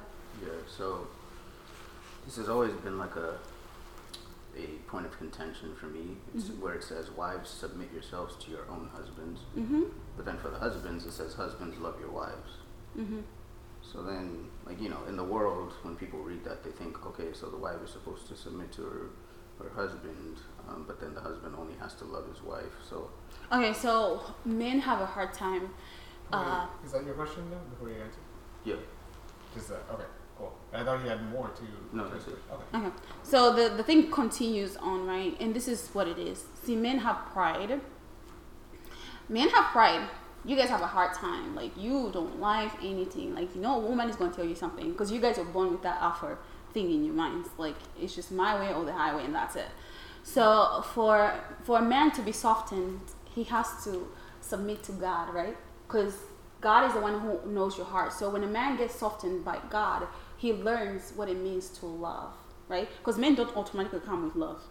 Because they think we're going to be pompous and we're going to be like this and then like that, you know, because men come with, like, you know, saying I love you is just like for saying mom. Intrusion. Like, I'm intruding. For your So, mom. yeah, for your mom, and that's it. So telling a woman that is like just another breakthrough. It's a breakthrough. Like, basically, when a man tells you that I love you, you're like, huh. You sit over there. So it's very interesting because men have a hard time saying I love you. So that's what God wants you to learn to do that. Huh? Not all of it. Well, some people say it out of just whatever. But if a man genuinely loves you and stuff like that, he will honor you. The two L words. Huh? Oh, You No, confuse love the and two lust. L words. With lust. Yeah. So I'm saying, like, that's what I'm saying. Like, true love comes from God. God is the one who gives love, because that's what it goes back to the word of God. Nothing else goes back to the word of God. In order to honor somebody else in a marriage, you have to know what God says about it. You know, you have to practice what the word of God says. It says, you know, do not, you know, lust. Do not blah blah blah. Do not. So you bring honor. It's not gonna look always perfect and everything else. And that's what I'm learning as as I'm growing up and understanding what the word of God requires me, even as as I'm training to, quote unquote, be a wife. So you guys have to train it to be, because you guys are already married. So on the other part, so for me, I train myself to be a wife. Now my training comes from the Holy Spirit. How am I respecting God? How am I submitting to God? Am I bringing honor to Him? When He tells me to pray, am I praying? When He tells me to read His Word, am I reading the Word? When He tells me go help somebody else, am I doing that? So it's just being inclined with the Holy Spirit and understanding what the Holy Spirit is saying. But now, going back to your thing before I forget, going back to your question. So men have a hard time submitting. Men have a hard time submitting. Women have an easier time to submit because we're automated. We're just going like, okay, I'm going to do this because we're geared to be helpers, right? So we help. We're going to be more like, in a sense of like, I'm just going to listen. What is my husband looking for? How can I help my husband's life better? How can I do this? So we're always trying to help everywhere. We're always in that kind of like, we see the whole picture before a man does it. So we're always done. But for men, it's like you guys take longer and stuff like that. That's why it's longer for you to notice your emotions, longer for you to admit that you're wrong, longer for you to do this. And then by the time there's so much open window and you allow the enemy to take over, and then guess what? You're geared. So that's why God tells you, submit to me, because so you can learn how to know the wisdom that you need to love your wife, right? We love to be loved. That's why we are worshipers. Women are still worshipers. We worship a lot because it's easier for us. When we're going through a hard time, we're not going to go to, for people in the world, they go to men and have sex and all that stuff because that's the way they feel that void, whatever it is that they're looking for. So they go and go and go and go. And that's just why women get hurt when they have sex rather than men don't get hurt because they're just like whatever, and we can see that in that direction that Jacob loved Rachel, right? Jacob loved Rachel, but he didn't have any love for Leah. You look the red. Such a mess. You killing me. What? It's okay. In the Bible. It's not bad. So you see in the Bible tells you that Jacob loved Rachel because a man only has room for one woman. That's it. There's no other things. Just one room for one woman, and that's it. The best way that Philip ever said it. What did you say? The one woman thing. One woman. Yeah. I don't No, you said that a man only has room. Yeah, it was the same thing I just said. A man only has room for one woman. So whatever eye that he has on, other people might, and that's where discipline comes from, right? So men get married and they find the one. They go like, this is the one. So, but if you haven't tamed all your lustful behaviors, it's not that you wanted to hurt your wife or anything like that. You knew that was your wife, right? But you wanted to do other things because you're not self-controlled. The Bible says, for the fruit of the Spirit, what? Love, joy, peace, patience, kindness, goodness, faithfulness, gentleness. Self-control. And self-control. So, and that's what happens. So we do that. For you guys, and this is why God tells you submit to me, so you can know what it is to require to submit to help your wife so she can feel loved. We are very loyal. We are loyal. We are going to stay over there and stuff like that. So how we feel loved is when you honor us, right? You don't do the things that would make me insecure. You don't do the things that will hurt me. You don't do the things that will cause me to whatever. But also for women, that's why it's very important for all of us to submit to God, to be fully made whole in Christ, so that we don't mooch off each other when your partner is not giving you the right love language. So you can understand, like, okay, my partner is not giving me the love language, but I know that I'm filled in Christ. I know who I am, so I don't need your validation for that, and everything that's why God doesn't want us to make marriage as an idol, but to understand that God is the one who makes marriage. Does that make sense? So, I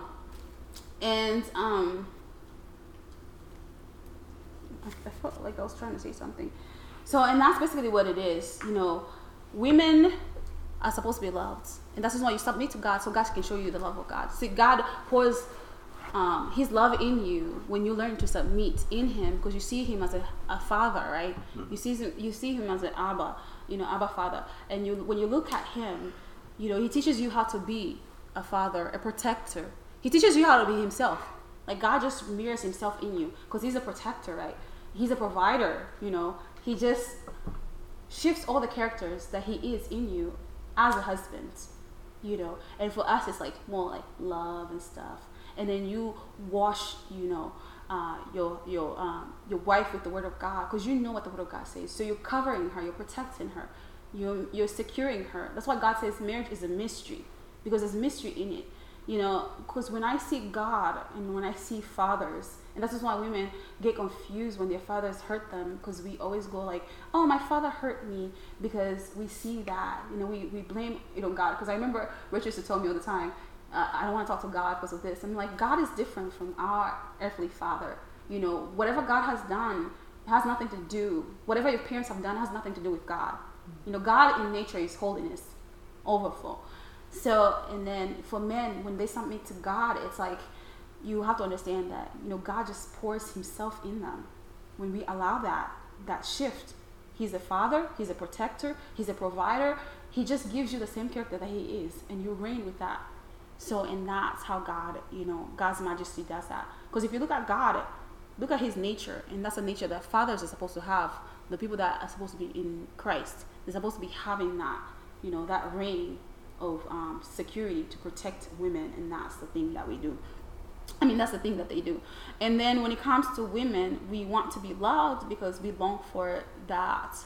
I feel loved when, that kind of question.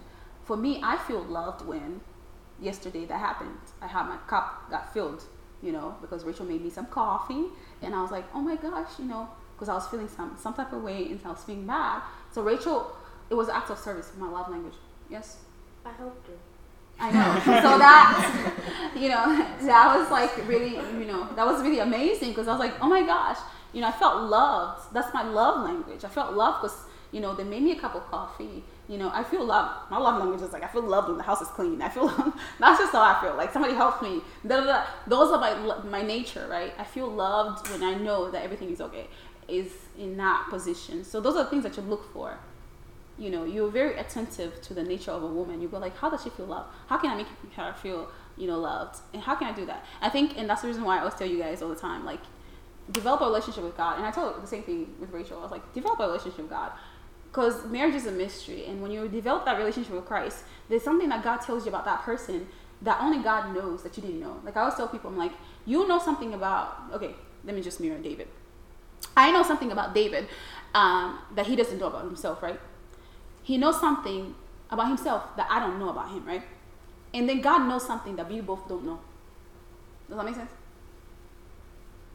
We both don't know about him. Only God knows.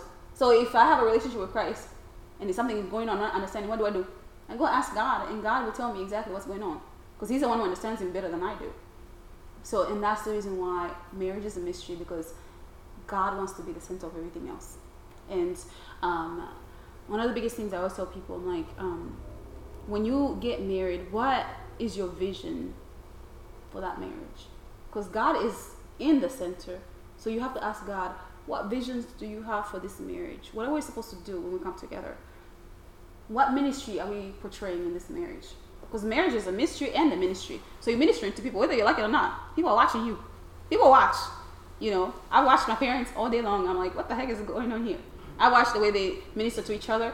I watched all those stuff, and I'm just like, okay, what is this? So whether we like it or not, people will always know something about you that you don't know, because they see character, they see personality, they see things that you don't understand about yourself. And then there's some things that we don't know about you, because it's just internal with you and God, and that's it. So those are the things that we understand, and that's the way things work around. So now going back to you guys, how do you guys submit to each other? How do you guys bring honor to each other? How do you honor your relationship with each other? When you wake up in the morning, how do you honor? How is it ministering to you guys? How do you guys minister to each other in your marriage? Like, how do you minister? Because remember, everything that you do gives glory to God. And marriage is sanctification. You glorify God in everything that you do. I don't Hmm? I think myself is just like knowing like the priorities. Mm-hmm. Like what priorities, I guess, when it pertains to like hiring. Mm-hmm. What I need to, like, if I wake up, even like I know I'm like so tired, I'm like, okay, but I know I need to like get up. I need to like make sure he gets his breakfast, he gets his lunch, Mm-hmm. and have to do that. And like come back from work, at least make sure like there's something for him to have. And then even during the day, like we text each other just to see how like he's doing, how I'm doing. Mm-hmm. So So how does your honor look like?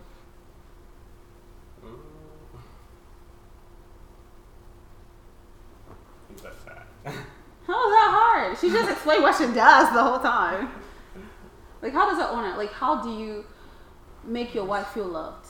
You know when she doesn't feel loved, because it's kind of like a cup, right? If I'm walking around, sometimes David asks me questions. He's like, "Are you okay today?" You know, he always comes to me and goes like, "You don't look normal. Like, what's going on?" Like, for me, I like when people talk to me. So even though I'm a talker, I like people asking me questions. Then I feel loved that way. So how do you honor your wife? Like, have you noticed something that you feel like, you know, that she needs to be reminded that she's pretty or something like that? You know, does she get excited when you do certain things? You know, those are the things that we look at. You know, those are the things. Those are things that you know. When you do this, when you do this, should not feel well. So You're not good with expressing your words. Yeah. That's okay. We'll just leave you alone. We'll leave you alone. prevent yourself from doing those stuff that you know they're gonna hurt you. That's good. Okay. Okay. So, does anybody want to show me how do you show love to God? So now going back for people that are single, how do you fill God's cup? You know, because God is our husbands. You know. Daily prayer. Mhm. I think it's just time. It's always time. Mhm. Because, like, you know, we work 9 hours a day. We do this for 2 hours. We have our whole day planned out. But when you can, you know, not even squeeze God in, when you just give him time, especially free time, when you have nothing to do, I think that's how he feels loved. Anybody? Before I add on my 2 cents. So how do you honor God in your day? How do you fill his cup? coffee. I guess. No, of love. Like, how do you show God you love him every day? Maybe whenever you going somewhere, there was a friend in the car to tell him that we thinking, well, we know that he's going to protect us on our destination from home and back. Who's going? Go ahead. I think it means to get like that morning time. Then like even throughout the day, like when you're driving or whatever, you're out just and then just talking to him. Or just be like, hey dude, like did you just see that? You see what this guy's doing in front of me? And it's just like I think I have that a lot when I'm driving. Anybody else? Yeah, I think it's when you let him be God in your life. And I don't mean to like sound like huge. I just mean like there's a lot of things that we can do in our own strength, right? We can handle various situations with various people, talk to them in specific ways, and we don't give him the opportunity to, inform. Maybe you should do it this way. Maybe you should talk to them this way. And once you get into that mode where you're like, okay, God, I'm going to again trust you in doing whatever I'm about to do, and then also I'm going to trust you with what you want to do in my life. I think that's how we submit to him and fill his cup. Yeah, that's ultimately all the answers were right. I think it's always just in fellowship and acknowledging God in everything that you're doing and having that conversation, because the Holy Spirit is existent in everything. Like he is right there. So putting your mind, setting your things in the things of Christ, like setting your mind in the things of Christ, eliminates a lot of things that can happen to you and stuff like that. Eliminates all the open doors and negative things that can just come and cause a lot of disruption. When you constantly are worshiping God, there's some divine there's always a divine protection that God allows to protect you, and yet you wonder. For me, I'm always amazed because, and it comes to acknowledging of God. I think last time we were talking about how God has protected us for so many things, and He has sheltered us with everything. Because there's a lot of people who go through a lot of things, and sometimes I get amused, and I'm like, God, why do you save me? Because there's a verse that says, because it's in Psalm 91 actually, because you acknowledge my name, okay? It's an inheritance from the Lord. Because you acknowledge my name, therefore I will do this for you. It's just that inheritance. So when we acknowledge God in everything that we do, it's a form of worshiping God, and we're going back to verse 5 where it says, do not talk about anything that is, selfish, boastful, and deceitful, anything that is foolish, coarse talking, and all that stuff. It goes back to the whole thing as a reminder of everything else. But with hymns and thanksgiving, make songs to the Lord, sing, do whatever it is to bring you worship. God wants all of us, every single second, every single minute. It's all about God, not about you. Like His glory and His sovereignty. But we're human beings, of course. Even in the mere conversation, He wants that. So the last part, I am going to zoom through it. I am just going to, I like the Holy Spirit to flow in conversation. So I'm just going to go ahead and read that one by myself. I did want to say something about the submission, because I think it's also important, especially for us who are being prepared for a marriage at some point, to understand what, I guess you could say, roles that God has clearly laid out here in this chapter. So like in verse 25, husbands, love your wives just as Christ loved the church and gave himself up for her to make her holy, cleansing her by the washing with water through the word, and to present her to himself as a radiant church without stain or wrinkle or any other blemish, but holy and blameless. In the same way, husbands ought to love their wives as their own bodies. He who loves his wife loves himself. That part just speaks to us as men. We're to do what Christ is doing to us as the church, which is, washing us through the word. So spending time in the Word of God, encouraging our wives with the Word of God, because as we know in the first book, the first few chapters of the Bible, Eve was deceived because the enemy knew that she could be swayed by her words, and so ultimately Adam, who was there while she was eating, he could have been like, no, do not listen to those words because this is the Word of God, and so ultimately that's what I believe that God is saying here.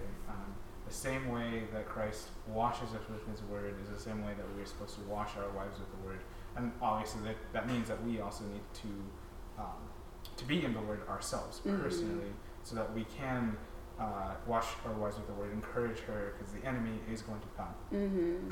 So it's to be in right standing with the Word of God, like everything that God has done. I love that. That was so profound, like the way you said it, because in knowing the Word of God, because you are always going to be a protector. Just like I said, the beginning of submitting, you guys submitting to God, you become the way, God is, in a sense of like you are the protector. You are blocking all those things because you're using the Word of God to just be that. I love that. That was powerful. Go ahead. Yeah, and then also, after all, no one ever, this is verse 29, no one ever hated their own body, but they feed and care for their body just as Christ does the church. So it's like, what is it? So in that sense, he is pointing out that you're so knowledgeable of your wife. I think Pastor Joey actually says that. He says like, you need to be a student of your wife. You need to learn everything that you need to know about her, so that like if she's not feeling well, you can ask her the question like, how are you doing? And she says, I'm fine. You're like, no, you're lying. You can push, because you know, as your own body, you know what's wrong with yourself. You know when you're hungry, you know when you're tired, and you know how to solve those issues. So you do with your wife. You see when she's hungry, you learn, right? Because sometimes you don't have to know it in the beginning of your marriage. It's going to be a process. A process. But once you know how to take care of, and then you take care of.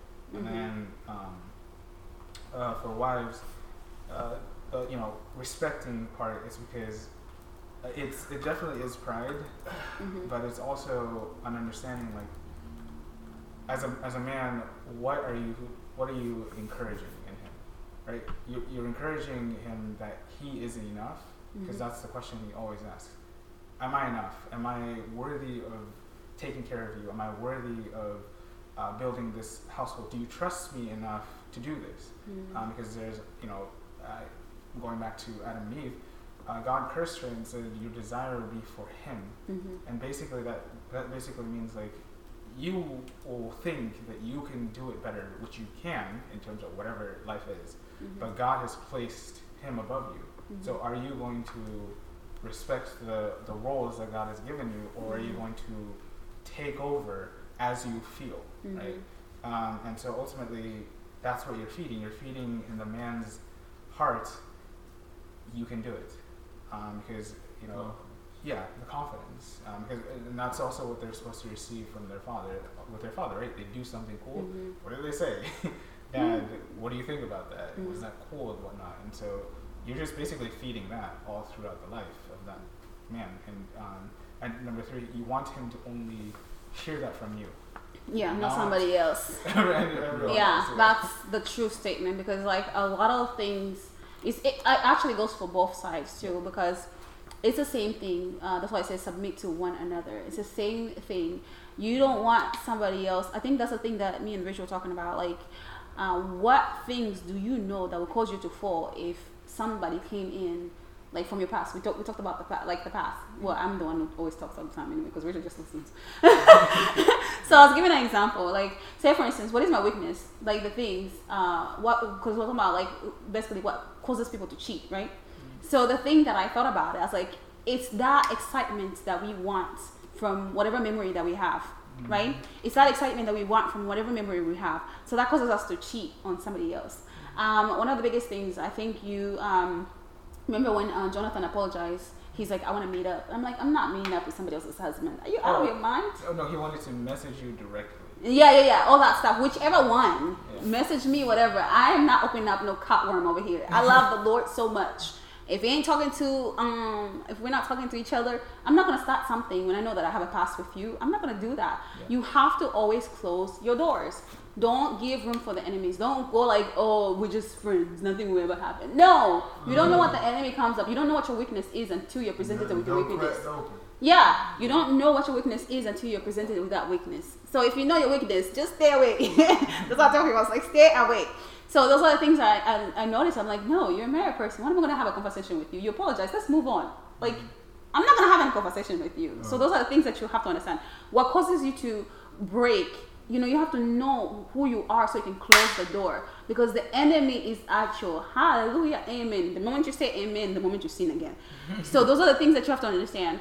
So I had to, you know, think about the things that will cause me to sin. And I said, you know, I have these habits of, you know, Jason, for example. If Jason wanted to come or anything like that, because Jason was always my downfall all the time. You know, when I saw him, that's why I used to tell him, if you wanted to talk to me, I'd be like, just talk to me over here and that's it. Just it. Because when you see somebody, you can't, all the feelings from whatever it is just come rushing. And you're like, oh my gosh, you know, all those moments, da da da da. But I already closed that door behind me and I had to stand firm. Thank God for me. I always stand firm. I'm like, nope. I know who I am. I know my weaknesses. No. So those are the things that we have to understand. Know yourself. Don't be foolish and put yourself in a compromising position for somebody else and you harm, you know, the purpose of why God created your marriage, right? You know, don't be foolish. I've seen people become so foolish in certain things. Well, we were just having a conversation. You knew your weakness. Why did you go there? Know yourself. Just know yourself. Like, don't do things that are very trapping. Like, I don't do that. So I know who my danger zones are. You know, 2 people are my danger zone. So when I see them, I'm gonna run. I'm just saying. It's not that, you know, they're not. You know, I'm not sanctified or whatever, but I just don't know myself and I don't trust myself. And the other thing is alcohol. I'm not going to drink alcohol, you know, in front of, you know, people that I know that I'm weak for, like, you know, and Jason, whatever. So the other person, you know, which is Leon. So, you know, and I asked, was like, what do those people used to make me feel? They used to make me feel excited. Like, they used to do dumb stuff all day long, and I loved that kind of life, just going free. Yeah, just free and, you know, smoking, drinking, all that kind of stuff. They were fun in the moment, but at the same time, when you understand dumb stuff, you know, because we want that love that is dumb, because we want that excitement, like in the movie, right? That's basically what it was, shenanigans in your head. So those are the things that we wanted, all the stuff. So those are the things, cut them off. And those are the things I learned. Even whenever, I remember one time Jason tried to come back in my life, I said, dude, no. But even though, you know, because he was trying, never mind, I'm not going to tell you that. Never mind. I'll just leave it alone.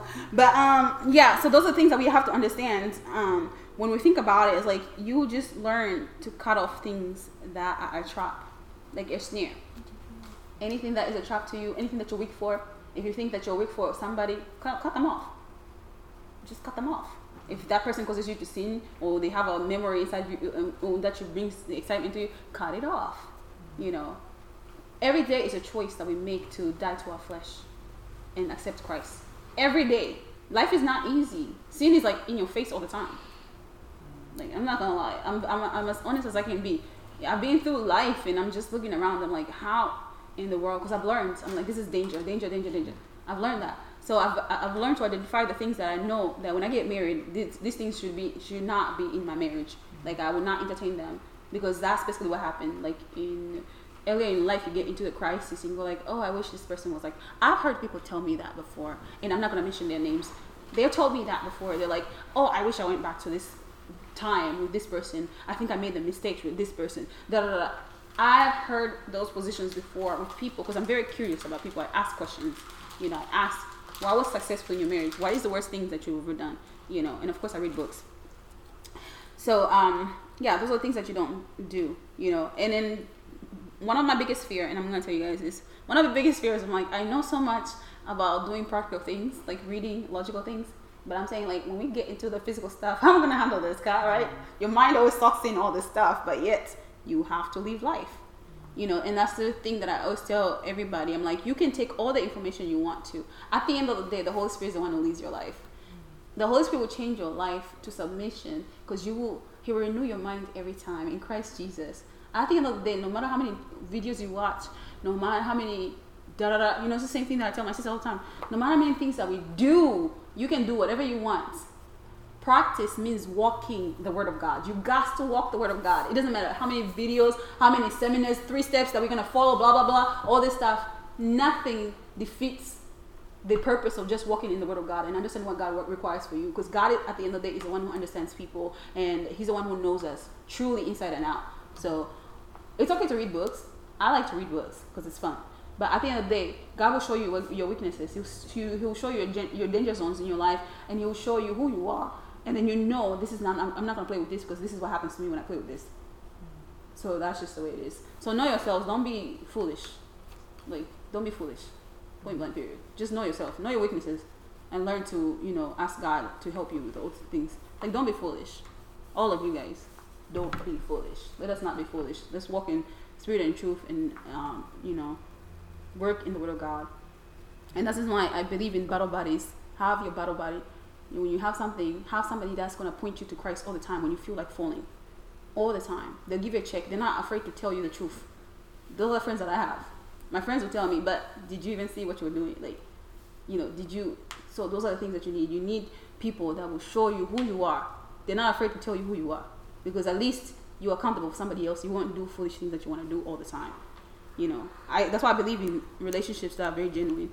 If you're not genuine, get out of my way. If you're telling me otherwise, telling me to make myself feel better about myself, no, you're not telling me the truth. You're just throwing me to the burning coals of hell. That's basically what it is. So this is the last one. I hope you guys got something from this. The last one is Ephesians, and I'm going to read the whole thing. Children, obey your parents in the Lord, for this is right. Honor your father and mother, which is the first commandment with a promise, so that it may go well with you and that you may enjoy a long life on the earth. Fathers, do not exacerbate your children. Instead, bring them up in the training and instructions of the Lord. Slaves, obey your earthly masters with respect and fear and with sincerity of the heart, just as you would obey Christ. Obey them not to win their favor when their eyes is on you, but as slaves of Christ, doing the will of God from your heart. Serve wholeheartedly as if you were serving the Lord, not people, because you know that the Lord will reward each one for whatever good they do, whether they are slaves or free. Masters, treat your slaves in the same way. Do not threaten them, since you know that He who is both their masters and yours is in heaven, and there is no favoritism with Him. So I'm going to stop right there, and then I'm going to do part 2.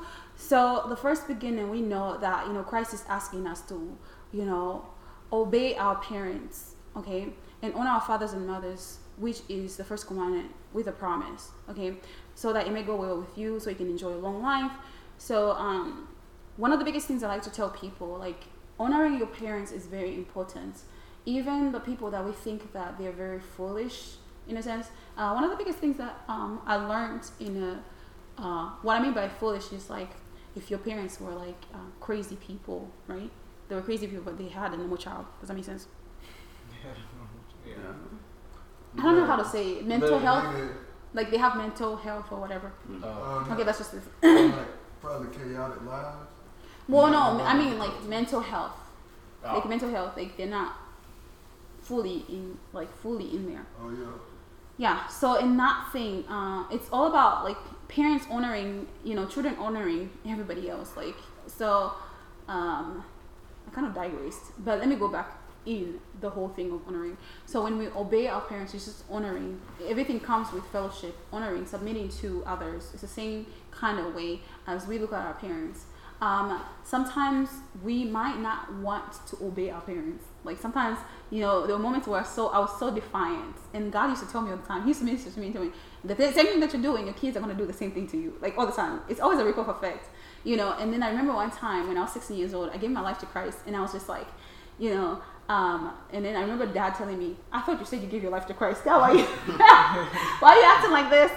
And then I realized, I'm yeah, it's true. And I was to be like Christ is to obey His word, to be different, to be set apart. So, and that to me became a realization. Now, it wasn't perfect because our parents hurt us a lot. Okay, your parents are gonna hurt you because you have to, and that's the part where I went back to forgiving them because they're human beings, right? Seeing them differently, seeing them, understanding that once they were also young, right? They didn't get fully function. Nobody ever gets fully function as they grow. You know, we get bits and pieces, like David said. Everything we get in bits and pieces. It is an honor to come out a child who honors God, because some people come out hating God. Does that make sense? Like through everything that life throws them at them. So for me, I believe that God did a great job raising us in Christ. Like no matter what, because at the end of the day, we went back to Christ. No matter how disobedient we were, you know, no matter anything. But at the end of the day, we realized that we cannot live without Christ. So it is very important to, you know, teach your children to know God, for them to submit to God, and that's it. Doesn't matter anything else. You know, train them the way they should be. You know, Proverbs reminds us like that. Train your children the way they should be. So, you know, they will never depart from God. We do stray away from God all the time. We do. But at the end of the day, we come back to God because we realize that at the end of the day, it's not our parents. It's all about Jesus. Okay?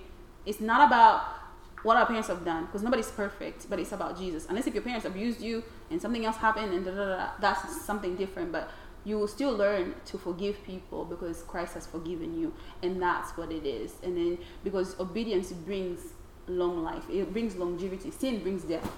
Okay.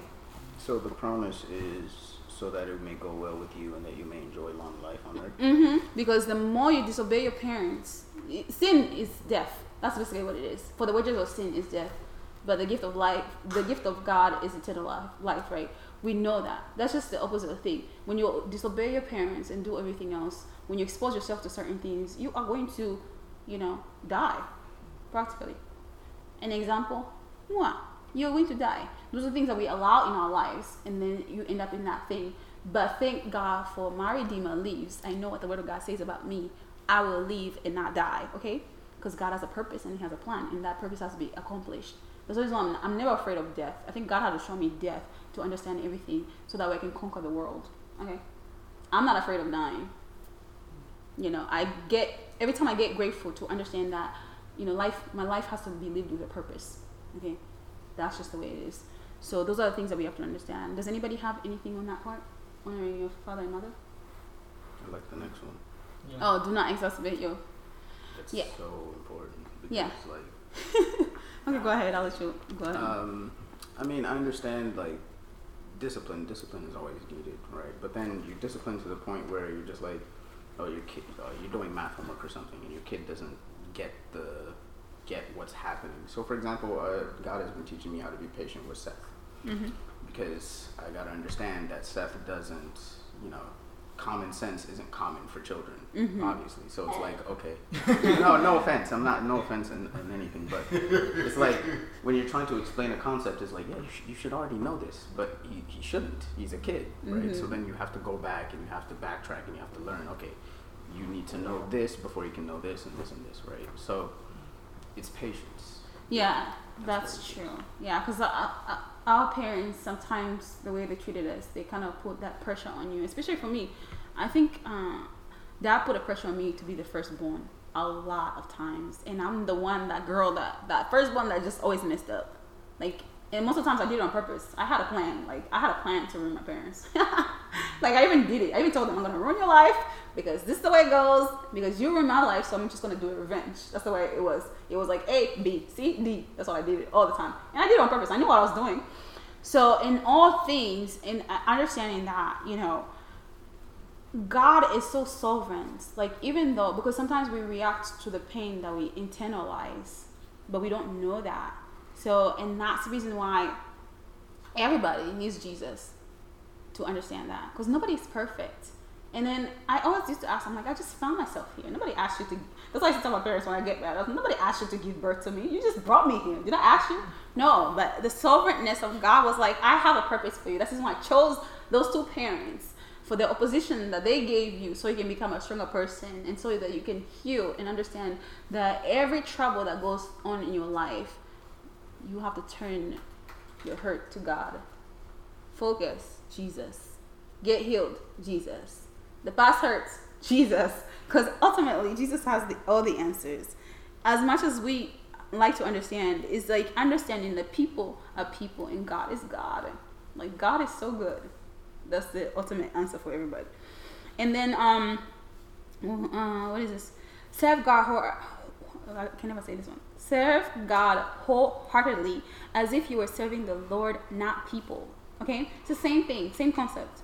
Because you know that the Lord will reward each one of you for whatever good they do, whether slave or free. And then it says, you already know that. There's no favoritism with Christ. You know, God doesn't have favoritism. Do unto others the way you want, you know, anything to be done to you. With your parents, everything. It's just obeying our parents is not just obeying, our own parents. It's also obeying other people who are above us and stuff like that. Not when somebody doing something in ownership, in sincerity, in all sincerity, understanding that even if nobody's watching, how are you doing things? Are you doing this with all your heart, or are you doing that, with a greedy heart or with a mumbling heart? However you're doing, how are you doing it? Is it worship? Because everything that you do is worship to God, and that's it. That's what it is. So I think that one is okay. Do you guys have anything that you want to say? The thing about the slave thing. Oh my gosh, I knew you. But you gotta understand what time they were in. So the problem with this whole thing is, I think, because even Jewish people had slaves. Even their own people were slaves to them. I know they had slaves. Jews rich. Well, no, I'm saying like even their own people were slaves to them. If you look at the Bible. So what I'm trying to say is like it was that kind of thing that it was, because you owed me something. So therefore, if you can't pay for it, we're gonna use you as a form of service in a sense, in exchange of that. So, but don't take that to. But that's why I feel like I can't trust everything. What? Like the New Testament show a lot more truth than the Old Testament. The Old Testament seems like it got truth, but it has a lot of opinion in it too. People giving their own perspective. Like what? What do you mean? Like I guess with some of the things, eye for an eye and all that. But Jesus come through and he changed up the whole thing. Well, because it was more laws then. God was a God of judge. Like, if you look at the nature of God, then he did justice right then and then. He judged right then and then. There was no, if you did something, say for instance, if you, he strikes people like that. Because if you read the book of Deuteronomy, you're going to be like, oh, Lord, this is just a mess. Like, when people, they said if your family member was trying to entice you to, worship another idol or whatever, you didn't matter if you love them or not, you had to stone them to death. That's what God required. You shall love me with all your heart, mind, and soul. That's it. That's the way it worked. It didn't matter to God. Like, judgment was then and then. So imagine without Jesus, we would have got, this world would have been chaos. Everybody would be like the whole time. But now, we're so oblivious and so ignorant, and we sin against God like it's okay. We do that. We think that we're entitled to sinning, and we're like, I'm just going to pray about it and ask God. I ain't going to say it's okay. I'm going to say it's a norm. People sin easily. They do it without thought. Because it becomes normal, and God has become a fairy tale. Nobody respects God anymore. And that's why we're having so many, God is bringing, this judgment in the world, because he's separating between the goats and the sheep. Those who love him and those who hate him. And that's basically what's going on. This is why people who are in Christ, people always ask me, how do you have so much peace? Because I know who God is. I know where I'm going. Like, point blank, period. I know who I am in Christ. I don't have to compromise anything. That's why I tell people, I'm like, what is your validation? Where is our validation in this whole thing? Like, what are we validating ourselves in? Because people take God, there's no fear of God these days. There's no fear of God. Like, think about it. And that's why all this stuff is happening. Because nobody's afraid of God. And that's the reason God is like, you will bow down. You will worship me. Because you have no source anymore. And then the dark is getting exposed so lightly. Like, the what is it? Illuminati. Yeah, those people. And you see Beyonce and all that stuff. Everything is getting exposed and it looks normal. That's what I mean. People are worshiping themselves. Black is king. What the heck are you trying to do? Jesus is king. Like, people are making things so normal that it sounds so okay, and that's how the enemy is coming in. You know, there was a movie on YouTube. I mean, no, not YouTube. Netflix. This girl was about to dance, and she was praying to Beyonce. She was like, Beyonce, please, I pray, amen. I was like, okay. See how normal things look? And then kids are watching. Kids are watching all this stuff, and it becomes normal. We're worshiping, we're becoming self-idolized. We're becoming self-indulged. It's all about me, and my world, and I'm forgetting about who my God is. And that's basically what's going on. And that's the first thing I thought about when I was reading the Old Testament and talk how they praise the idols and everything. I just thought about celebrities nowadays. Mm-hmm. It's becoming so normal because, you know, Beyonce is not going to pray for you. Beyonce is not going to save you. Beyonce is not going to heal you. Okay? You're going to go to hell. She said, buy her new CD. Exactly. And have you guys seen what she worships? It is the most saddest thing ever. When I was younger, I used to love Rihanna. And then suddenly the whole space started opening up. I just kind of felt like, I was like, this person is singing to somebody else. I was like, they're not singing to a person. That's what it felt like. It felt so dark. Like some of the lyrics, and I was like, this doesn't sound like a person. I felt like they were singing to a demon. After that, I was like, that's when you guys, remember when you used to persecute me. Everybody in this household used to persecute me about not listening to regular music. They used to be like, yeah. And I used to like, oh, it's just music. And I'm like, no, you guys used to persecute me all the time, if you remember. All the time. Yeah. Huh?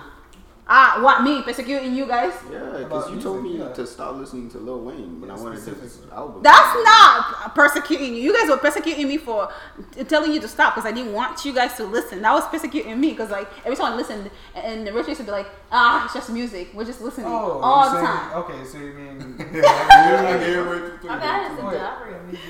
Wait, you're saying you were the one who came and told us to stop listening to our music? No. I'm saying like sometimes you guys used to play your music out loud, and I was there, and I'm like, I don't want to listen to it, and you guys used to be like, it's just music. Oh, I thought you were talking about we persecuted you for listening to Rihanna or something. Oh no! I'm talking about like, you know, whenever you guys used to listen, and I used to try to tell you stop listening to this, and you used to just be like telling me, oh, it's nothing wrong, and now they're on the other side. Yeah, they got a lot of videos talking about conspiracies with the music industry and how they worship the devil. Yeah, and they're bringing it out. See, the enemy is so funny that he's bringing it out.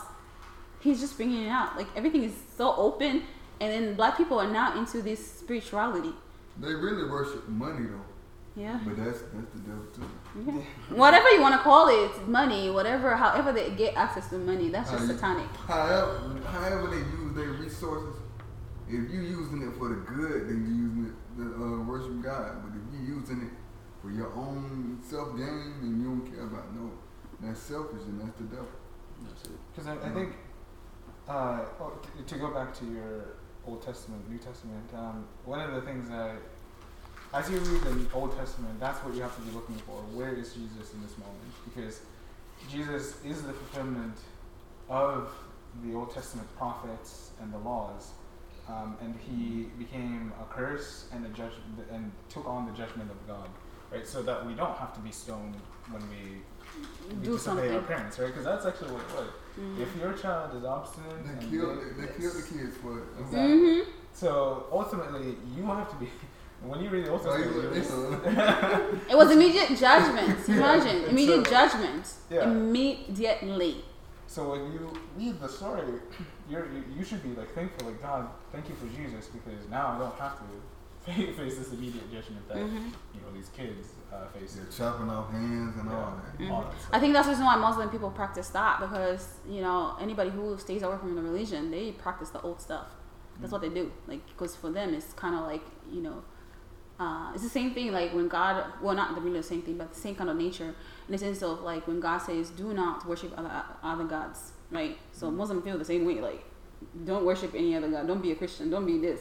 They'll kill you because you're betraying their thing. And it's the same kind of concept that they have. That, but it's evil. It's not in the same form of God. If you guys read the nature of God, like if you read the nature of God, you're gonna be like, That's why I used to go like, I'm like, God, that was you? Like, this is brutal. That's what I said. And then the other one was the one where Moses, those people trying to like the tribe of one tribe, the one that the earth opened. Is it Korah? And then, yeah, God. One person did something. Guess what God did? The whole family went in the ditch. Oh, actually, at that point, it was all of their faults. It was. What Moses said, whoever is for me, stand on this side, or God, sorry, stand on this side. Whoever is for Korah, stand on that side. And then, is what? Yeah. So, and that's basically what it was. I mean, I understand that part, but it's kind of understanding, like, if you oppose, you know, God's word, God didn't have, like, he is a God of mercy and justice or whatever. And you can tell, but he did it immediately. Thank God for Jesus, because even whenever Moses, when they sinned, when God was like, I'm going to wipe them off, like, I'm going to do that. Moses prayed for 40 days to beg God not to do that. He was like, you're going to embarrass yourself. He even told God, I was like, you're going to embarrass yourself if you do this, because you are not. Go ahead. I thought it was supposed, because it's. It's Bible study. Put your phone there. Because. Oh, you have Bible study? No, I mean like, because it's. What you want? Spit it out, dude. It's very deep. Are you 6 tired? o'clock, is that what you're saying? Yeah, no, sometimes we go over. You don't want to spend time with the Lord? No, I'm not trying to, just thought that it was. No worries, it's almost over. It's almost over. She has 1 more section. The reason why the reason why I make you stay over here is because I want you to be exposed to the Word of God. That's it. Yeah. That's it. Okay, so yeah, you know, you see the nature of God and you see the judgments. For me, I see when I look at those two different things between Jesus and God, you know, because a lot of people don't understand, like, you know, Jesus gives us the authority that we have in the spirit realm, right? And then God is the Abba Father. You look at him and you're like, oh my gosh, you know, I give you reverence and I honor you, because ultimately, you know, you would bring, you know, judgments, but therefore you hold off that judgment. And then when you look at Jesus, you forgive me. So for me, that's the reverence that I have, because I'm looking at the nature of God. I'm like, well, like when I read the other part, sometimes I kind of get quimish. I'm like, ooh, I was like, God, what kind of God are you? You know. Yeah, another thing I think about though, since God and Jesus are one, then maybe God became more lenient through experiencing and actually feeling those actual feelings. Oh, So cool. The human nature for sending human nature, Jesus. Yeah. You know? Yeah, Well, I don't know, but yeah. No, see, like that's a good Analogy. but this is why in the life of Jesus is important. Right when he was in the garden, what was he stressed about? He was stressed because he was about to experience the full wrath of God for the world, and he sweated. He's like, I don't want to do this, God, you know, but your will be done in my life. Mm-hmm. So God wasn't necessarily being lenient. He was going to do everything that it required by his law, right? The full punishment was going to be placed on himself, Wow. so that after, So we won't have to feel it as exactly. So he kind of understanding, but at the same time, you know, he just took on the burden. Yeah, exactly. And then once he rose from the dead, he now has this victory, and now he gives us this victory, this new life, so we don't have to suffer. We don't have to pay for our own sins anymore. So. Yeah. That's a powerful analogy. I like that. That's amazing. So the armor of God. Finally be strong in the Lord and his mighty power. Put on the full armor of God so that you can take your stand against the devil's schemes. For our struggle is not against flesh and blood, but against the rulers, against the authorities, against the powers of this dark world, and against the spiritual forces of evil in the heavenly realms.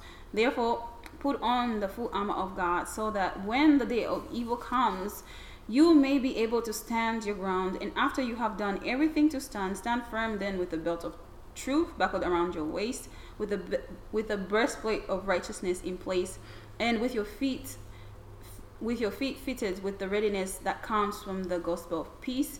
In addition to all this, take up the shield of faith, which you can distinguish all the flaming arrows of the evil one. Take the helmet of salvation and the sword of the Spirit, which is the word of God, and Pray in the Spirit on all occasions with all kinds of prayer and requests. With this in mind, be alert and always keep on praying for all the Lord's people. Pray for me that whenever I speak words may be given me so that I will fearlessly make known the mystery of the gospel, for which I am an ambassador in chains. Pray that I may declare it fearlessly as I should. Greetings, Titus, the fellow brother and faithful servant in the Lord, will tell you everything so that you also may know how I am and what I am doing. I am sending him to you for this very purpose, that you may know how we are and that he may encourage you. Peace to the brothers and sisters, and love with faith from God the Father and the Lord Jesus Christ. Grace to all who our Lord Jesus Christ with all undying love. Okay, so why do we need the armor of God? For that day of evil, that day where there's temptation everywhere and whatnot, so that when that day comes, because the reason why I'm saying this is because past couple weeks it's just been Peaceful. no. So what you said? No. Okay. The past couple weeks it has been very tempestuous, from lust and whatnot, and yeah, I'm supposed to be staying off of social media, but then when I get on it pops up and I'm like, okay. So then even if you get off immediately, there's still that lasting effect. There's still that that You still that saw residue. it, and that is lingering in your mind. Exactly. Yeah. So then you have to start fighting that again. So it's like, okay. So how do you fight? Because you gotta fight from victory. Because at the end of the day, one of the biggest things I've learned is like, you already know that you already won the battle. But if you allow yourself to be in defeat and feel like, okay, I'm going backwards, I'm not going forward, then therefore you are submitted to the lies of the enemy, right? Mm-hmm. So how do you win that fight? Knowing that, okay, this is an accident, that picture popped up, it's not residing. Yes, you gotta stay permanently, because sometimes we beat ourselves off that. But so how do you put on that armor in those positions? Can you tell me from, okay, so number one, which is Well, the way I've been fighting really is you start to think of the things that make you fall, right? Mm-hmm. So then for me, again, it's social media, it's stuff that I watch, stuff that I listen to. So then you start cutting those things off slow. Like you said, cut off whatever makes you fall. Mm-hmm. So then you cut off this and that, so you spend less time doing this and that. Mm-hmm. So then, even with music, especially music, because then I've actually started listening to the lyrics in the songs, which a lot of rappers like to glorify women and whatnot. So then I started taking those songs off of my playlists that I listen to regularly. So it's like, I don't think they glorify them. oh well, they're glorifying their bodies. I'll tell you that. So They somebody body, yeah. yeah, exactly. So yeah, it's that just cutting off. That's good. I think in each of the pieces of armor. Give us an example of how you would, what you're fighting. I was gonna say, like, with each of the pieces of armor, there is a different battle to be fought. Honestly, so the belt of truth buckled around your waist, the enemy is going to come with specific lies that will try and twist what the truth is. Right? The belt of truth holds everything up. Mm-hmm. So it could be the truth about your salvation, or it could be the truth about what God's word is in your life. Are you letting that be attacked? Are you letting that belt, again, which is also going to inform every other piece of armor that's on you? Mm-hmm. So, for example, the breastplate of righteousness, I'm the righteousness of Christ. Right? You have to keep telling yourself that because it is what the Word of God has declared to you. But again, is it being grounded in the truth of the Word of God? Mm-hmm. And the enemy is going to exploit that. And then the final one is like the helmet of salvation, right? The shield of faith is the one I want to use.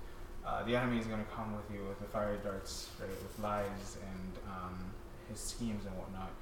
Are you going to use the shield of faith to block those specific attacks that will try and defeat your faith, that will try and waver your faith or shrink your faith. So it's like, I think each piece of armor really has its own. informs, different Yeah. battles. I do like that because it's like, okay, so the belt of truth, whenever I fall, the enemy always tries to come in, you know, the guilt, the shame, stuff like that. So then I sit there and like, no, I know that this wasn't, it's not intentional. Me. This isn't me, right? Yeah, I understand that. So I'm not going to let you sit here and then tell me that, oh, I've lost my salvation, I've lost my faith, I'm no longer clean just because I did this. No, I'm just going to keep pushing and keep doing better the next time and keep improving.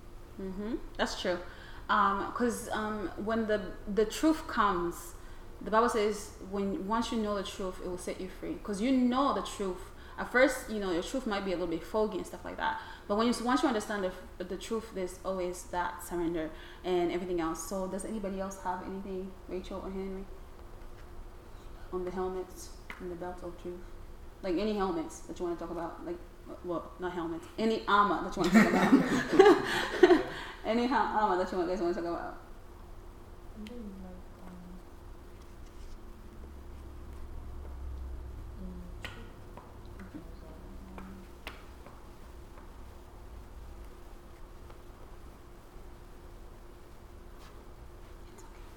oh,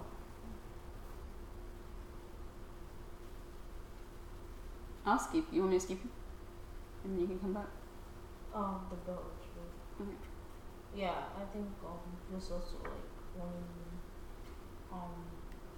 like having an issue, like I guess like when the mind, you have so much like thoughts in your mind and something like that. Just I think what I've been trying to do is just return back to like what the scripture says and just like try to like repeat that over and over again. But and you also have to practice it, because repeating can bounce back, but believing, because you have to understand that all scripture is God breathed. So you have to understand that the more you do that, you're breathing the breath of God on you. And the breath of God is like changing you and stuff like that. That's what I imagine. So the word of God becomes flesh in me, and I'm just like, God is in me, and therefore, because God is in her, she will never fall. My favorite verse, you already know that. So, and then that's the way I try to view things. Like, I take the word of God as flesh. So as it falls on me, as I imagine that, as I put on all those shields and the helmet of salvation and all that stuff, you know, I just practice, you know, just understanding that Christ and I are one. The Spirit of God lives in me. God is in me, you know, all that stuff. So therefore, you know, I try my best to leave out the truth, like practice the truth of God and stuff like that. Does anybody have anyone? You have anyone? Any shield? No, any armor. I was like, any shield. It's like what David said. Sometimes we keep on, spend much time on social media. It's really hard sometimes to prevent ourselves from going in. But I talked to last time we had a men's talk, and I tell them like sometimes I prevent myself from going into Instagram, but it's really hard, because stuff that you really used it to. Yeah, but you were saying you uninstalled the app, but then you installed it. Yeah. And the other thing I notice is, you can still use in the app, but the way you're using it, you can get rid of those pages that distract you, and bring in the page that will make you close to God. Because there are also a Christian page in Instagram, and there are nice pages that you can follow. Okay, so to my side, what I see is, because I get used of it and I really like it, so to keep on using it, I need to get rid of those pages that get distraction or bring distraction to me. Mhm. And just to follow the page, that will make me close. To God. Yeah. Philip That's brought good. up a good point last time. He's like, so I kept saying, man, Twitter sucks because Twitter is just disgusting. But he was like, yeah, why don't you just unfollow? You The don't people that you have follow. to stop using the entire app. Just unfollow, clean it up a little bit, you know, Mhm. Yeah, yeah.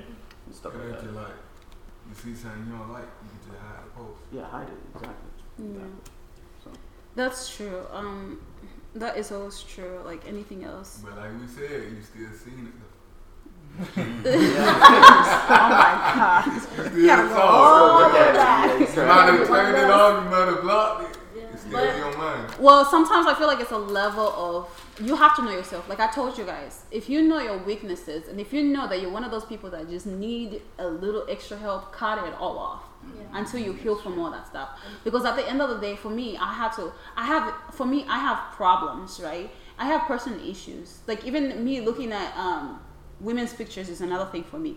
So other things like that, I've always been a comparison person. I want to be having this kind of body and this kind of thing. So insecurities fall on those, pictures and stuff like that. So I'm like, what is this? Trying to make an idol of somebody. Oh, I want to work out as this person. I want to have this kind of body. I want to do that. So I had to cut it all off. Like I'm just gonna delete my Instagram because I'm like, I'm sitting over there comparing myself. Oh, this person looks nice. Their body looks like this.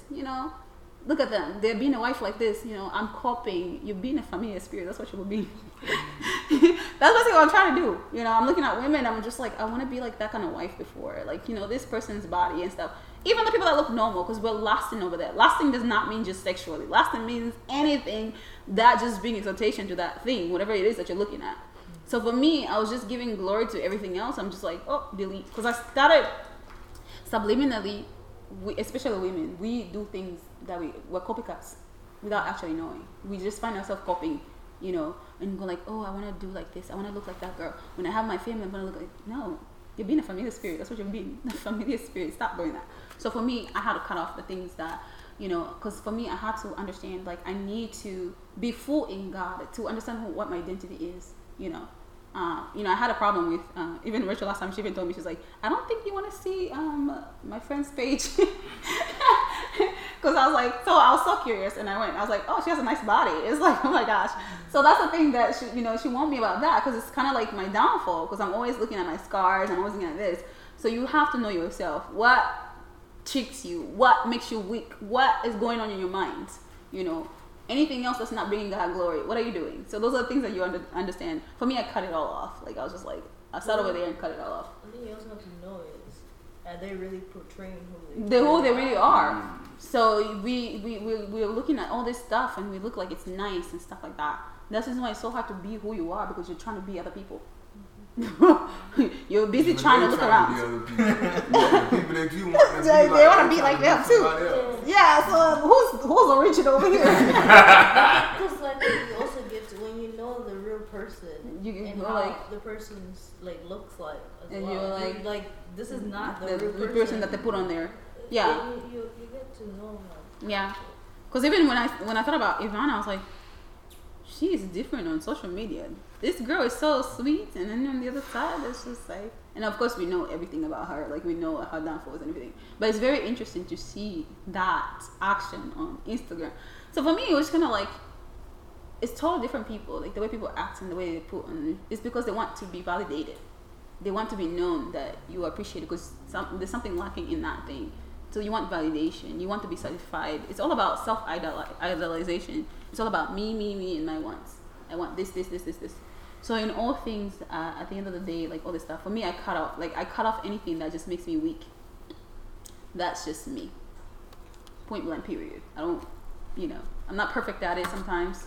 Sometimes one of my downfall is whenever I feel some type of way, instead of worshiping, I like to drink a glass of wine and then sleep, and then wake up. I'm like, oh, I still need God. Let me go back. So those are my weaknesses. I'm just putting them out there. So I'm gonna go back to the whole helmets. Let's go back. So the helmet of truth is the first one, right? So everything is truth, and the rest is a lie. So the word of God is truth, and the rest of everything that goes away from the word of God is a lie. Okay, anything that we go through. pursue the word of God, memorize scripture, because the word of God is the truth of God. So that's the belt of truth. So when the enemy comes opposing you, like one of the biggest things that I'm doing right now is allowing truth to be in me and for me to produce truth out of me. So whatever I'm sowing in my environment has to be truthful. So I am trying to wear the belt of truth. When the enemy tells me, God didn't tell you this. Did God tell you that? Did God tell you to make that sermon? No. And I tell myself, when the enemy tries to make me compare myself, you should speak this way. The way you speak doesn't sound good. You need to talk like this person. So I was idolizing, even Christianity, I was idolizing, what's that girl's name? Daphne. The way she looks so poised and so nice but I don't know her life, right? I just see it on social media. And, 1 minute you find yourself sounding like that person because you're trying to imitate. You just become a familiar spirit. So I had to delete her because I wasn't looking at what she was doing. I wasn't looking at what the messages she was producing, but I was busy looking at how she talks, how she looks and how pretty she is and all that stuff.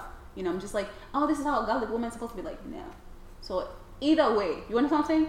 We're exalting human beings. So we have to know whatever makes you fall, you need to surrender it. It's all about surrender to Christ.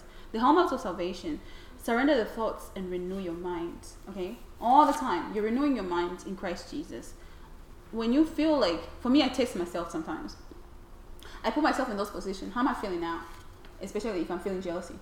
How am I feeling if I expose myself to that thing or that conversation? How am I feeling? Am I going to feel that way? Then I know if I still have issues, then I have to learn how to deal with that thing. Like, okay, God, this thing hasn't gone. What am I going to do about it? So those are things. I expose myself to see what level am I on. Did I clear this thing out? Did I clear this sin that I'm trying to go? Did I really surrender it? Or did I get healing completely or not? So I expose myself to see, a little bit. Not in the sense of sinning, but in the sense of like, how do I react with this? Now, I'm not talking about you guys go and check if you're lustful. They're going to be there. They're going to be there. But I'm saying like, I'm talking about like things like jealousy, like things that are like audible, like things like that. Am I feeling jealousy? It doesn't matter. Speaking on that jealousy too. Yeah. Cause how I look at it, like you having negative thoughts, I feel like you're supposed to think the opposite. You having jealous thoughts, all right, compliment this person. Yeah, compliment is, yeah, you're right. Doing exceeding more than that thing, but you also have to understand what's in your heart. Because if it hasn't left, you can't kick it out. Like the way that I dealt with jealousy with my friend was admitting my actions. I admit this is how I'm feeling. So again, you are admitting for your sins, right? And that's what you do. So I admitted what I did, and I confessed my sins, and we talked about it. We talked about it so we can get better at it. It's a relationship.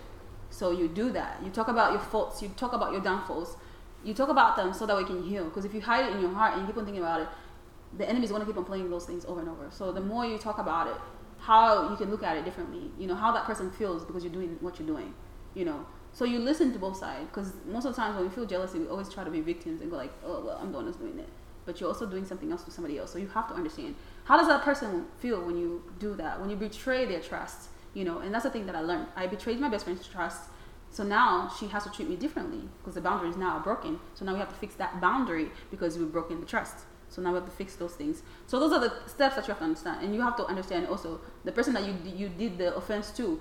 So you can't just go to that person and expect them to forgive you easily. No.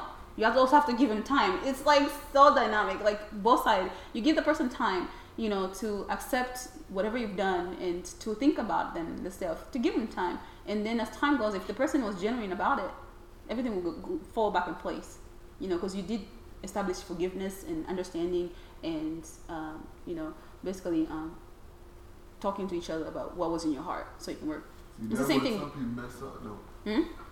Like by not giving the person time after, what I'm saying, you cross them, they gotta try to recover from it. Mm-hmm. Some people gonna push at you harder. Oh yeah, they push at you harder because they don't want to give you time, because I think that, and that's why it comes from victimizing. Like you have to forgive me. No, you have to give me time to understand. And if it's a real genuine, if that person is a Christian and they're genuine in Christ, God is going to bring healing to them, because you also violated the boundaries. It's a violation of whatever it is that you guys have together. It's a violation. That's why I tell people, I'm like, it's the same thing. It's just dynamics. Like the way you treat people is the same thing. Submitting to God. just imagine God. You violate the boundaries. I mean, of course, God is ever loving. He's always faithful when we're not faithful. So those are the things that I do. I do that. And in this situation, it taught me to understand that I need to give people time, and that they can't forgive me on my terms just because I'm very easily forgiving, right? I don't know how that person handles the thing. I'm easily forgiving, so it doesn't faze me. Like, I forgive somebody and forget it a day. So, and I expect somebody to do the same thing because that's the way I handle things, right? But you also have to be in their shoes.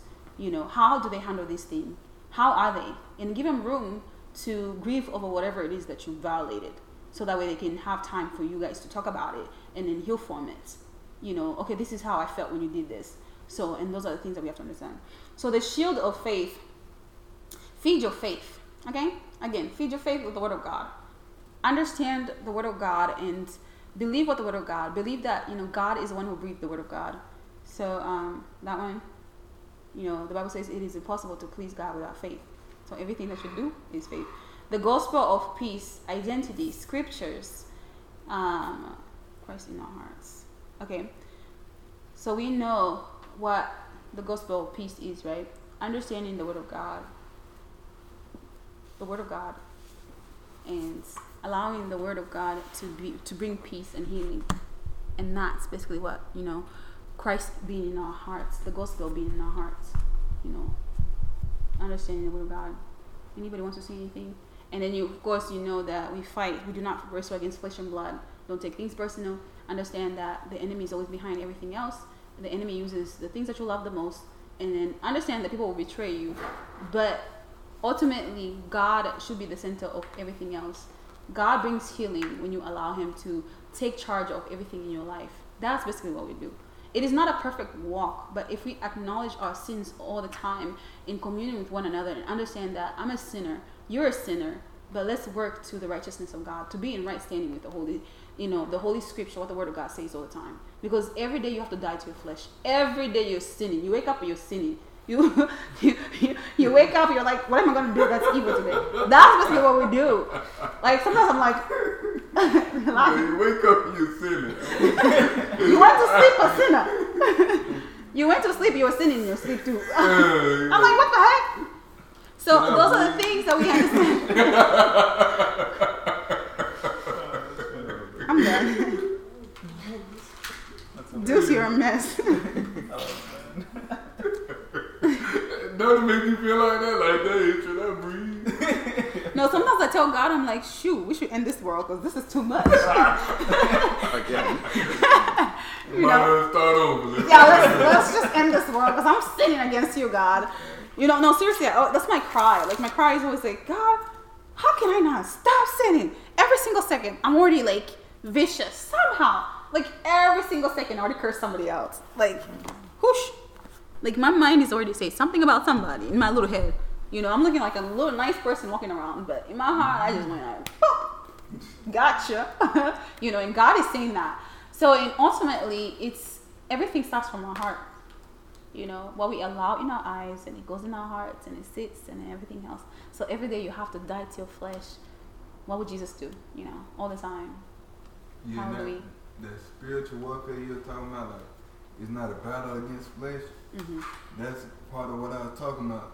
Like, with me and my brother, like, it's just like, he had real ill feelings. Like, he wouldn't treat me like his big brother anymore. Mm-hmm. You know what I'm saying? But it's like when I left on that trip and I came back, it's like he was giving me that same honor and respect of a big brother that I ain't got since the crash happened. Aww. You know what I'm saying? I'm like, it's shocking me, and I still got bitterness in my heart. Aww. So I'm like, I don't know if I want to just, you know what I'm saying? Nah, I still had bitterness, but lately, after just steady seeing like my little brother crying out to me, like really like trying to respect me again and everything. Mm-hmm. So I'm like, I should probably let down. And then my other little brother talked to me about it too, because he had talked to him, and then he just was telling me something. He looking at me, and he pierced my heart. I ain't gonna lie, I broke down crying. He just was talking to me, and he was just letting me know some real talk, like, man, and the one else would be going any day, and he dealing with going, finna be locked up. It just, I thought about all my brothers and everybody. I just started crying. Mm-hmm. Yeah, it is very important to live in forgiveness. You know, I'm very big on forgiveness. Like, I'm not gonna lie. Like, I was having a hard time with something, and it's something that the Holy Spirit showed me, and then He was just like, "So you're gonna go to sleep," and then this is why This is why spiritual warfare happens when we go to sleep. When you expect God to protect you in your dreams, but guess what? God's not gonna protect you because you have something that you're holding on to. You have opened the door to the enemy to attack you. That's basically what it is. We open doors unbeknownst to us because of that action. God, for me, God alerts me, and sometimes I'm just like, I'm not listening to what you're saying because I just want to be in my feelings.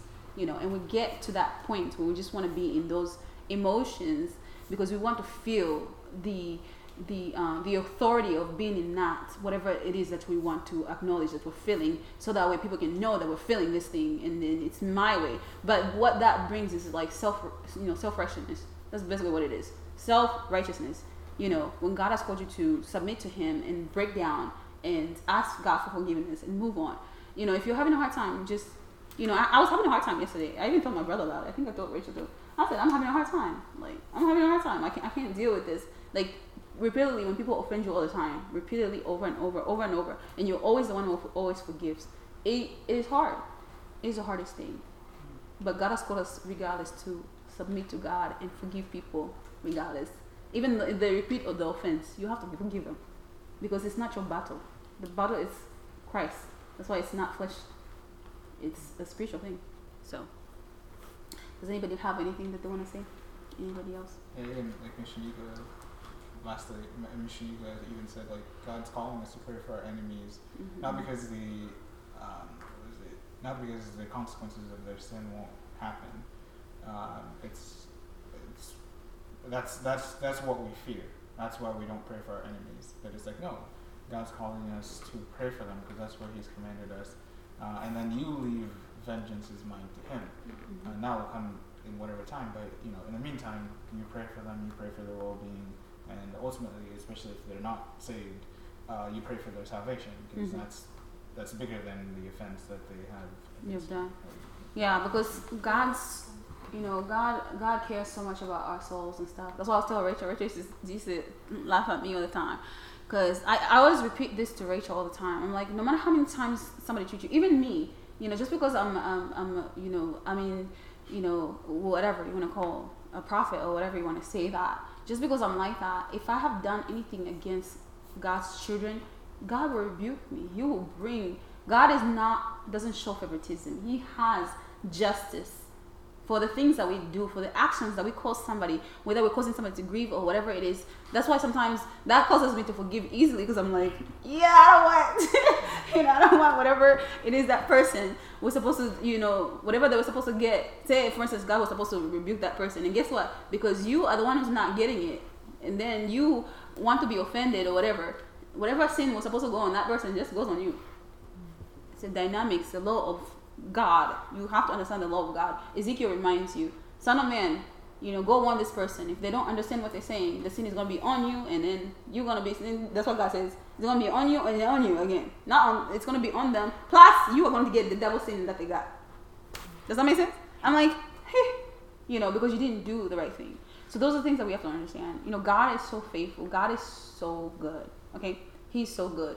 So in order to know who God is, you have to know His word and know His nature. Know the nature of God and know the nature of Jesus. Know the nature of the Holy Spirit. But you do know that they're 3 in 1, right? We know that. But know what roles they play in your life, so that way they can help you navigate through life. The Holy Spirit leads us.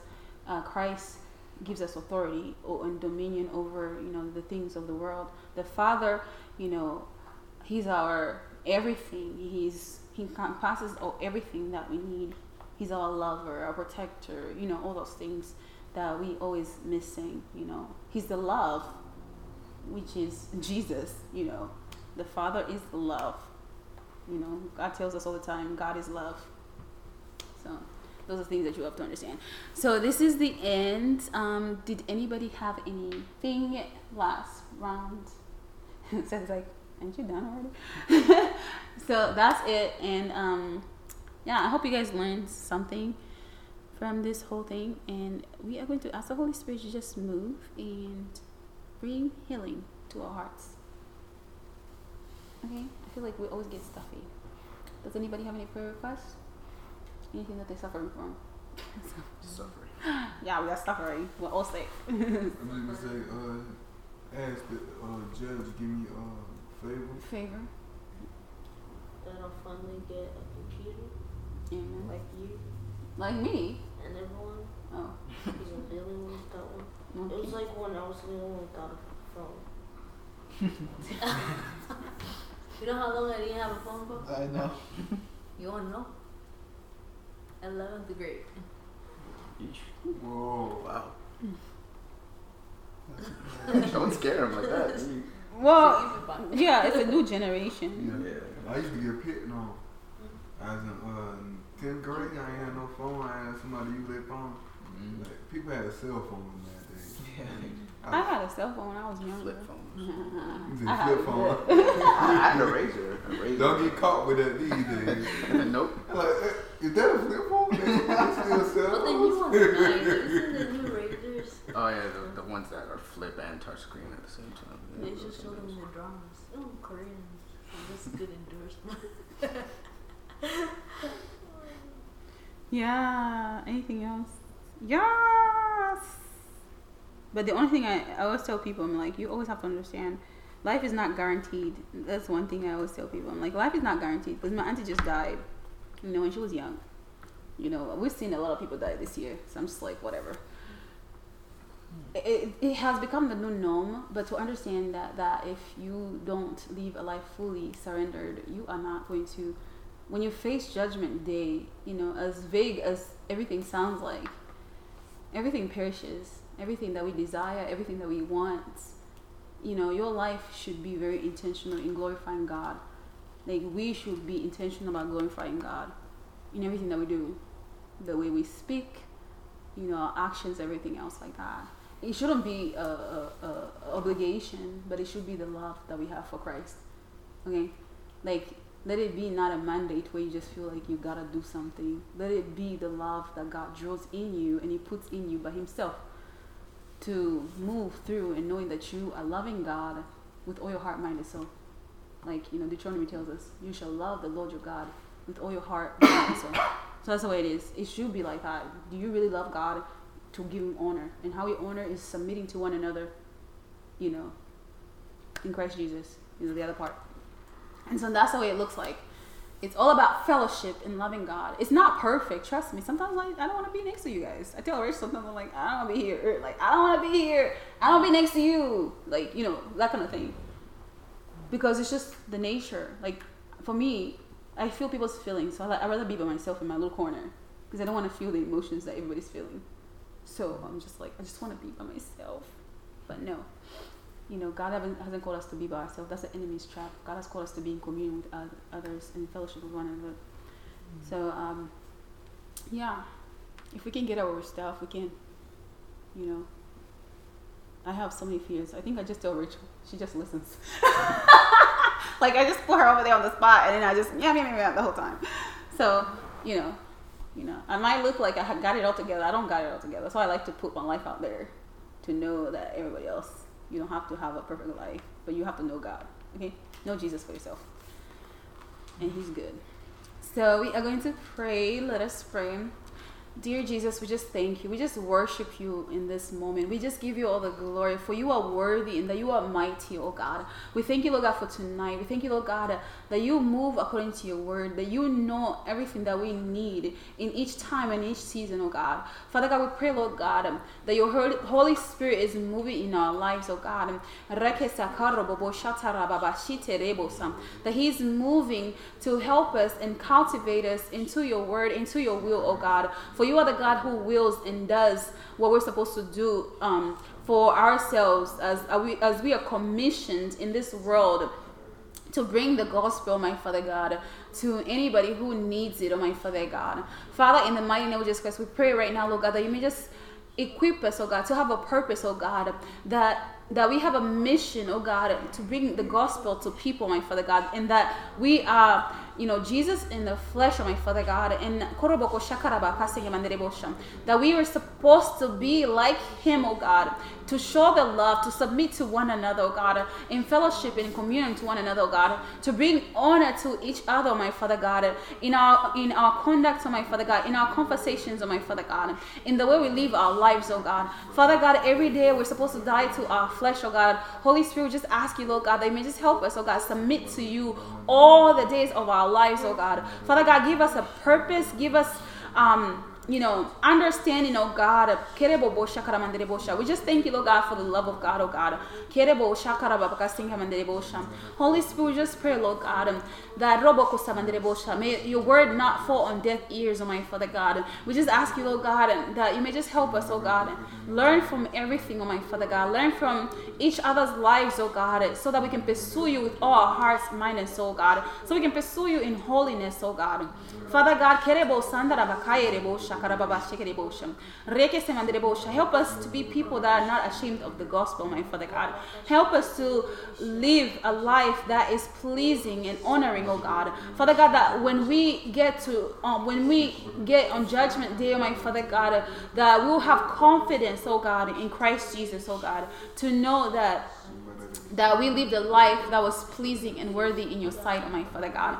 Father God, Holy Spirit, we just pray right now, Lord God. Let me just bring it to our hearts, oh God. Father God, we just come surrendering everything, oh God, that we are weak at, oh my Father God. Help us, oh God, to navigate our lives with you, oh God, to allow the Holy Spirit to lead us, oh God, in righteousness, oh my Father God. Father, in the mighty name of Jesus, we thank you, Lord God. We come against every lie of the enemy, oh God. We come against every hindrance, spirit, spirit, any demonic force, oh God. We come against any authorities, any rulers of darkness, oh God, any evil powers in the heavenly places, oh my Father God.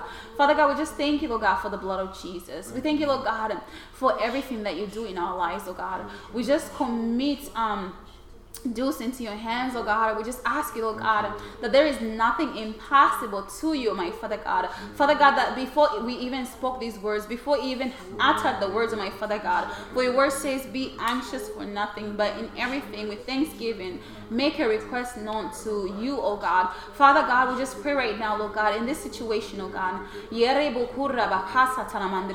pray for divine favor, oh God. We pray, Lord Jesus, even the people that are going to be looking at his case, oh God. Father, in the mighty name of Jesus Christ, ultimately, that you are the authority, oh my Father God, that you are the ruler and judge of all things, oh my Father God. We come against every hand of darkness, oh God. We come against every evil eye, oh my Father God. We come against every spirit, oh my Father God, that is trying to work against his case, oh God. Father God, we just command your angels, oh God, to move and aid in that situation, oh my Father God. Father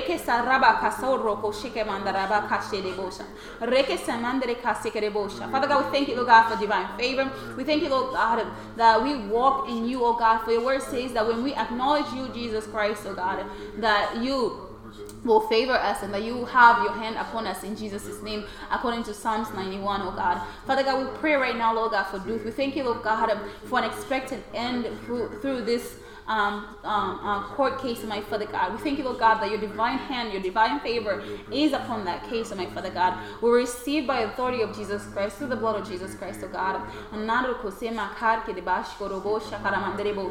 We thank you, Lord Jesus, for everything, oh God, for you are worthy and that you are mighty, in Jesus' name. Father God, we just pray for Seth, oh my Father God. We thank you, Lord God, for even the desires of his heart, oh my Father God. We just ask you, Lord God, and acknowledge, oh my Father God, for the finances that he needs, oh God, to get that laptop, oh my Father God. We just thank you, Lord God, that you understand that his needs, oh my Father God. We thank you, Lord God, for the provision that you've given for this laptop, oh my Father God.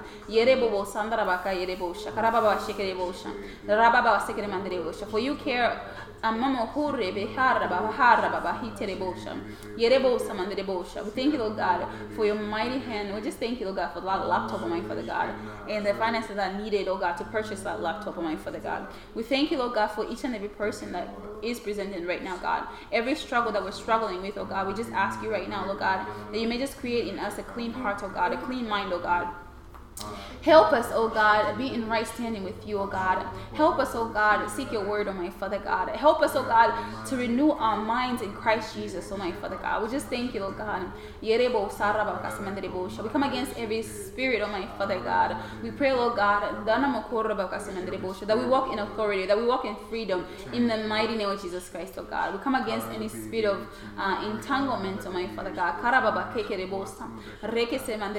Confusion, oh God.